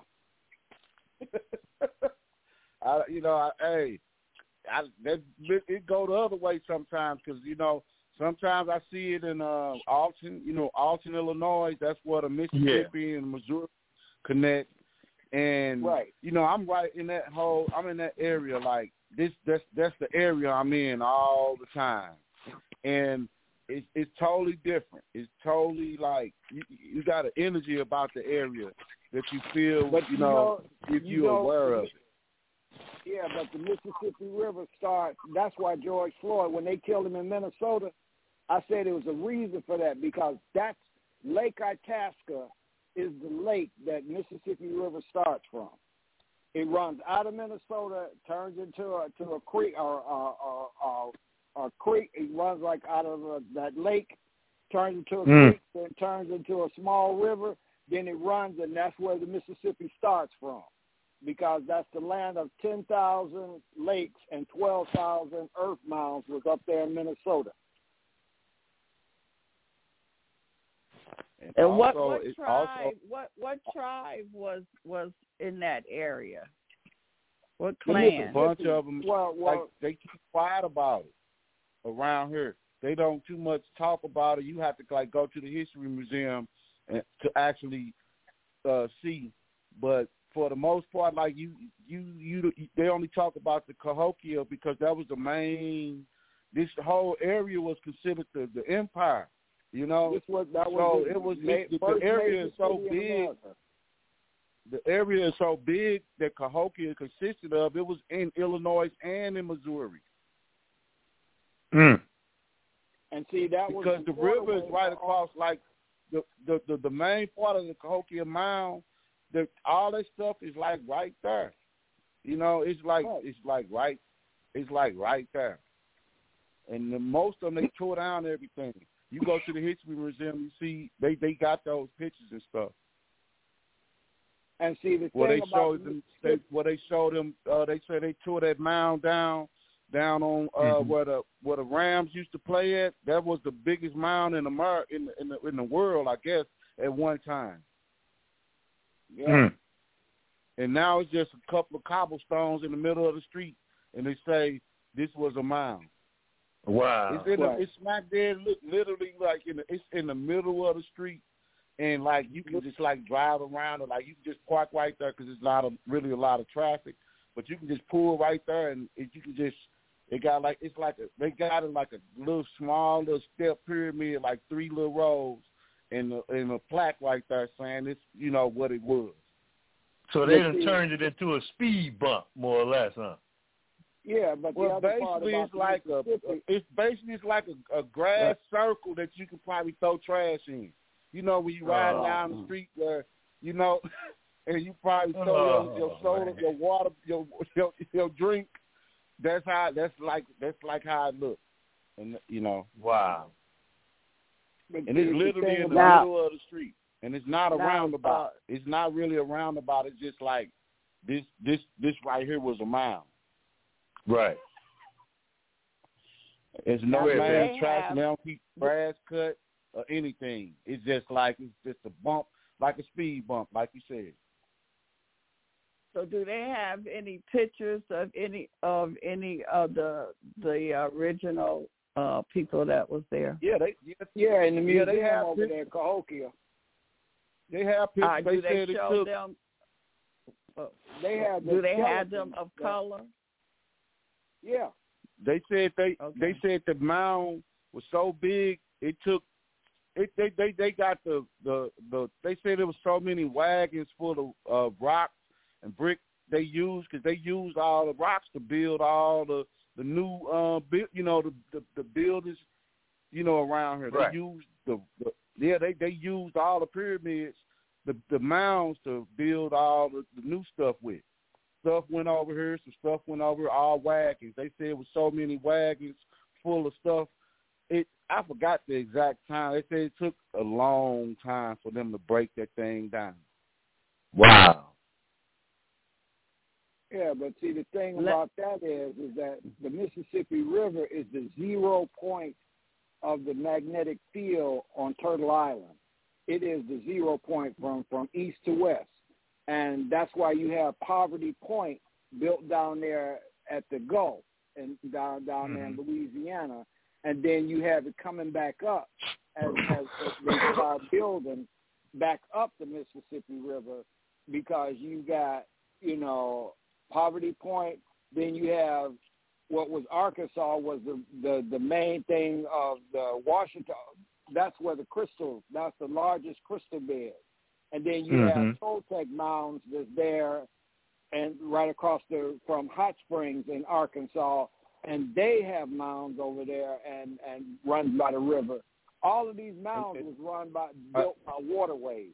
This is how Also here we got Mammoth Cave. That's where, the mammoths was found here too. We got Mammoth State Park. But, it's like people don't really care about this stuff around here. But we got They're all not that thinking stuff. about it.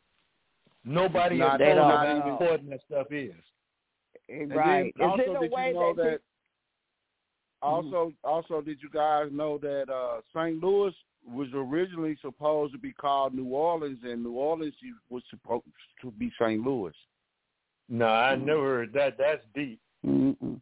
That's I know there's a good reason why they switched it around. That's from the history here. This was supposed to be New Orleans. The name and New Orleans was supposed to be in St. Louis. Right, because all of that was French territory. Okay, I got it. Louisiana Purchase, that's why they got all of that. Yeah. Also, it's no way that the people can claim their land back. I don't know, but look, I put it to you like this. I know we got some tribes around here, but the only time you see them, like you might see them at an auction or something. You know what I'm saying? And you would look at their plates and you'd be like, where the hell you come from? Right. You know what I'm saying? Because they look out of place, but at the same time they right here, right up on our nose, living out in the woods or whatever, because they everywhere. Right. Yeah. And they hide the name. I don't know how you get the name because, you look at their plates. They have a whole different plate, like how the sovereign black people trying to have those plates. Right. Yeah. Right. they have those type of plates. They don't nobody mess with them. Hey, they ride around here too with them private plates. Oh yeah, they have them here in Detroit too. Mm-hmm. Yeah. I'm gonna make it my business. I'm gonna see you tomorrow, Brother Kwame. All right, sir. And Sister Bev, you can text him. You can text him my number, so he can have it. So when he touches down, I'll come over there when he get there, because I don't be, it'd be too many white people and Mexicans over there. Not saying I have a problem with them, but I don't go around. We feel you, brother.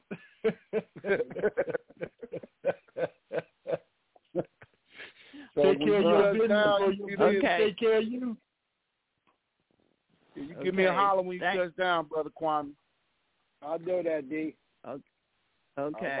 All right. Thank you, D. Excellent conversation, Brother D. Hotep and better love. Go ahead, man. Some good history. Let me let Tuckmos in. Tuckmos, you still with us? Or you got your music? Yes, I am, man. I was glad you talked about better love, my brother. Oh, I better love. Peace to everybody. I was glad you talked about the NAACP because I just talked about them last night. You mean the NAALGBT? Well, I call them niggas, alligators, apes, coons, and possums. Man. You know what I'm saying? like the sheriff in Mississippi called them. You know what I'm saying? That's pretty much what you got here. But it's yeah, a shame, man. They trying to use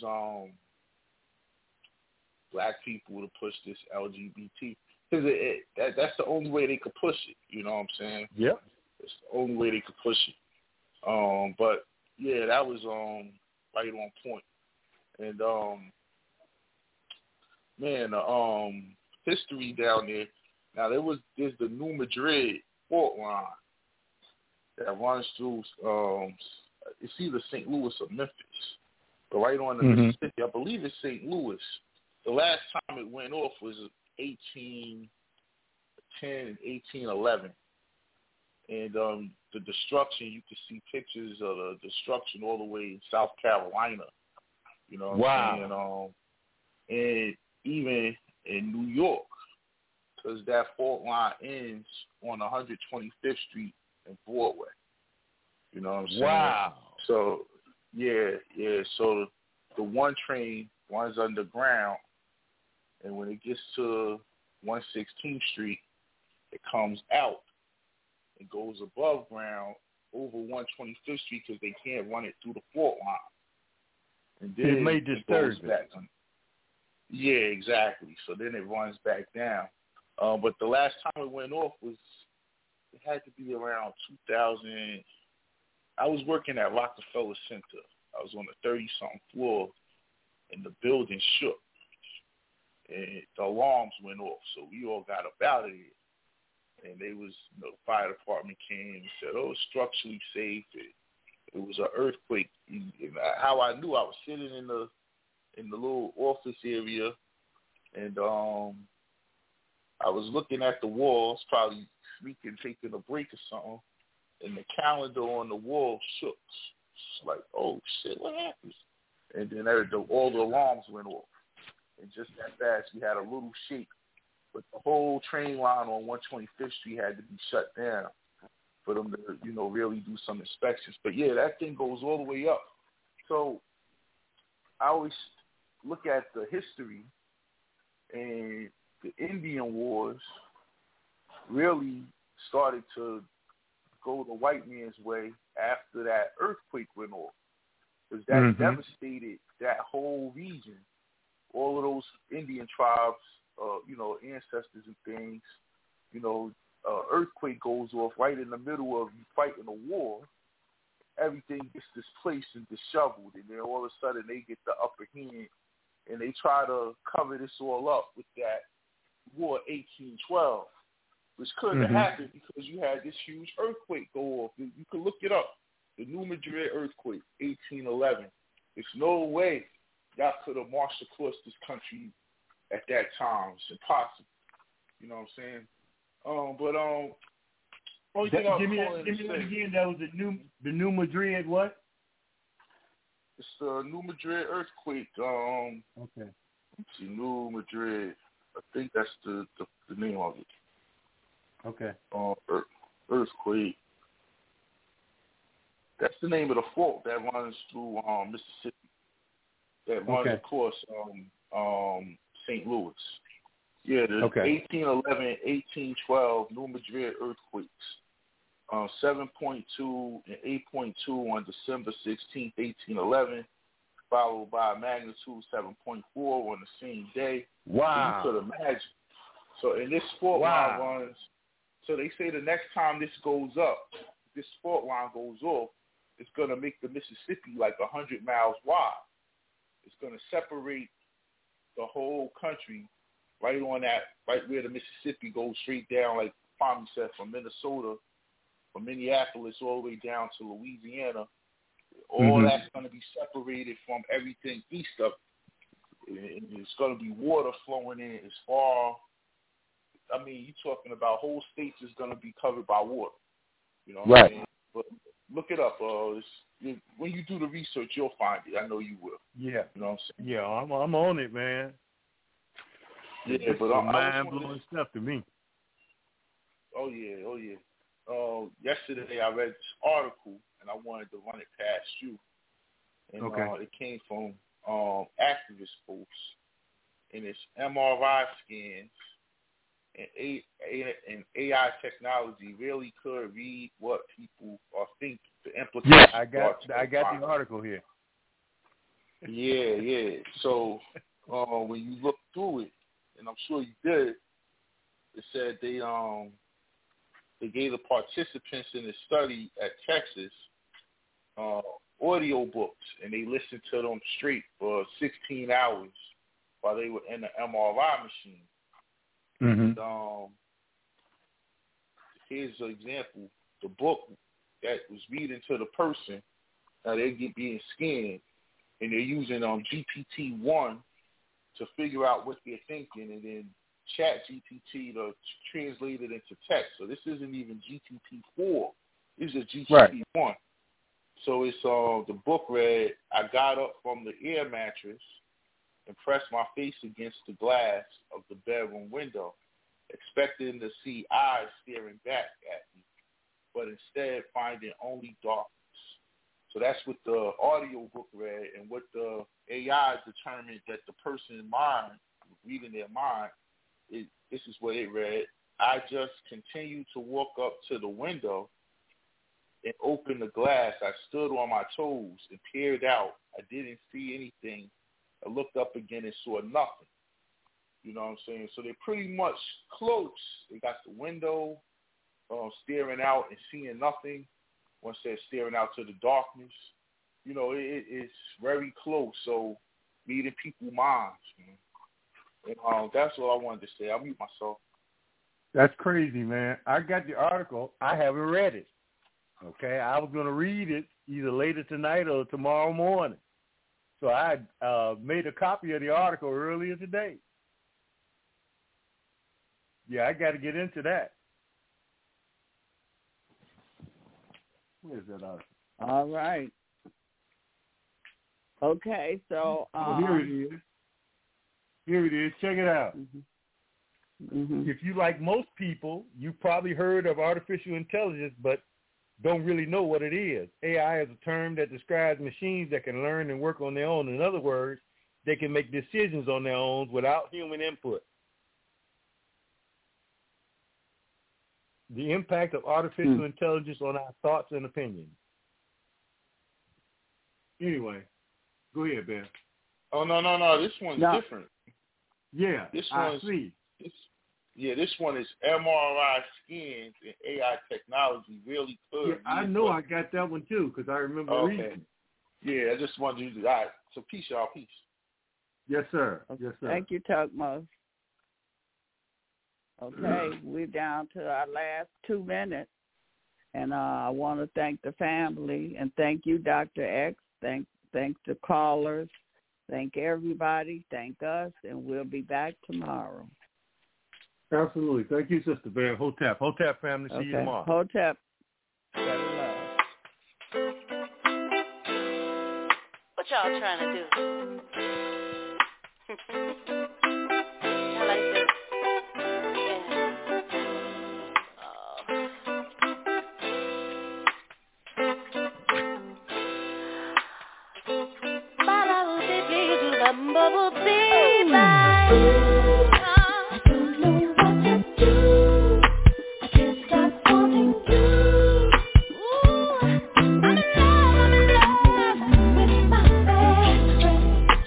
Tearing me apart.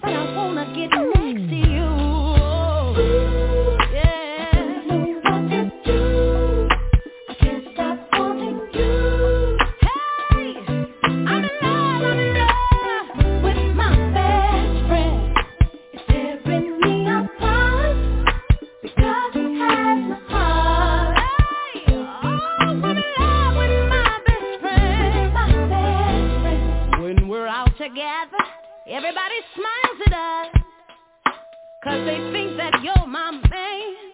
So I hold your hand like you're my man. I keep hoping that you'll notice me, and maybe one day you and I could be together, more than just friends, yeah. Whoa, I can't hide the way that I feel. Every time I see you, I lose control. I can't let it go, no, no. You just won't be enough. I need all of you. I wish you wanted me like I want you. Yeah. I know I can't stop wanting you. Oh, I'm in love with my best friend. Tearing me apart because he has my heart. I don't know what to say to him, but I'm in love with my best. If you only could understand the things that he does for me. Beautiful, wonderful, gorgeous, and simplicity. He describes all the things that love is about for me. And I got to have him. Yes, I want him.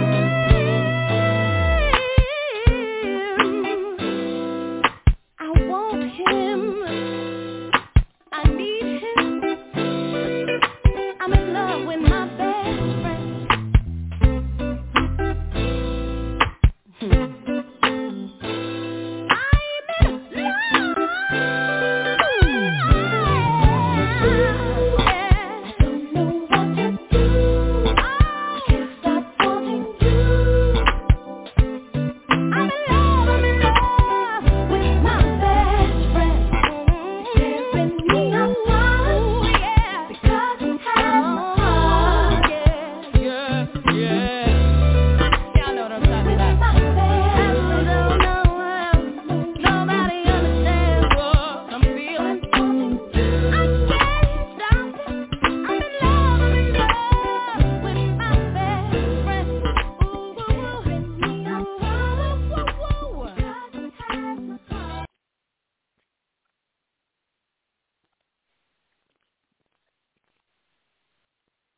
Waiting on a tax return? Hopefully it ends up in your hands.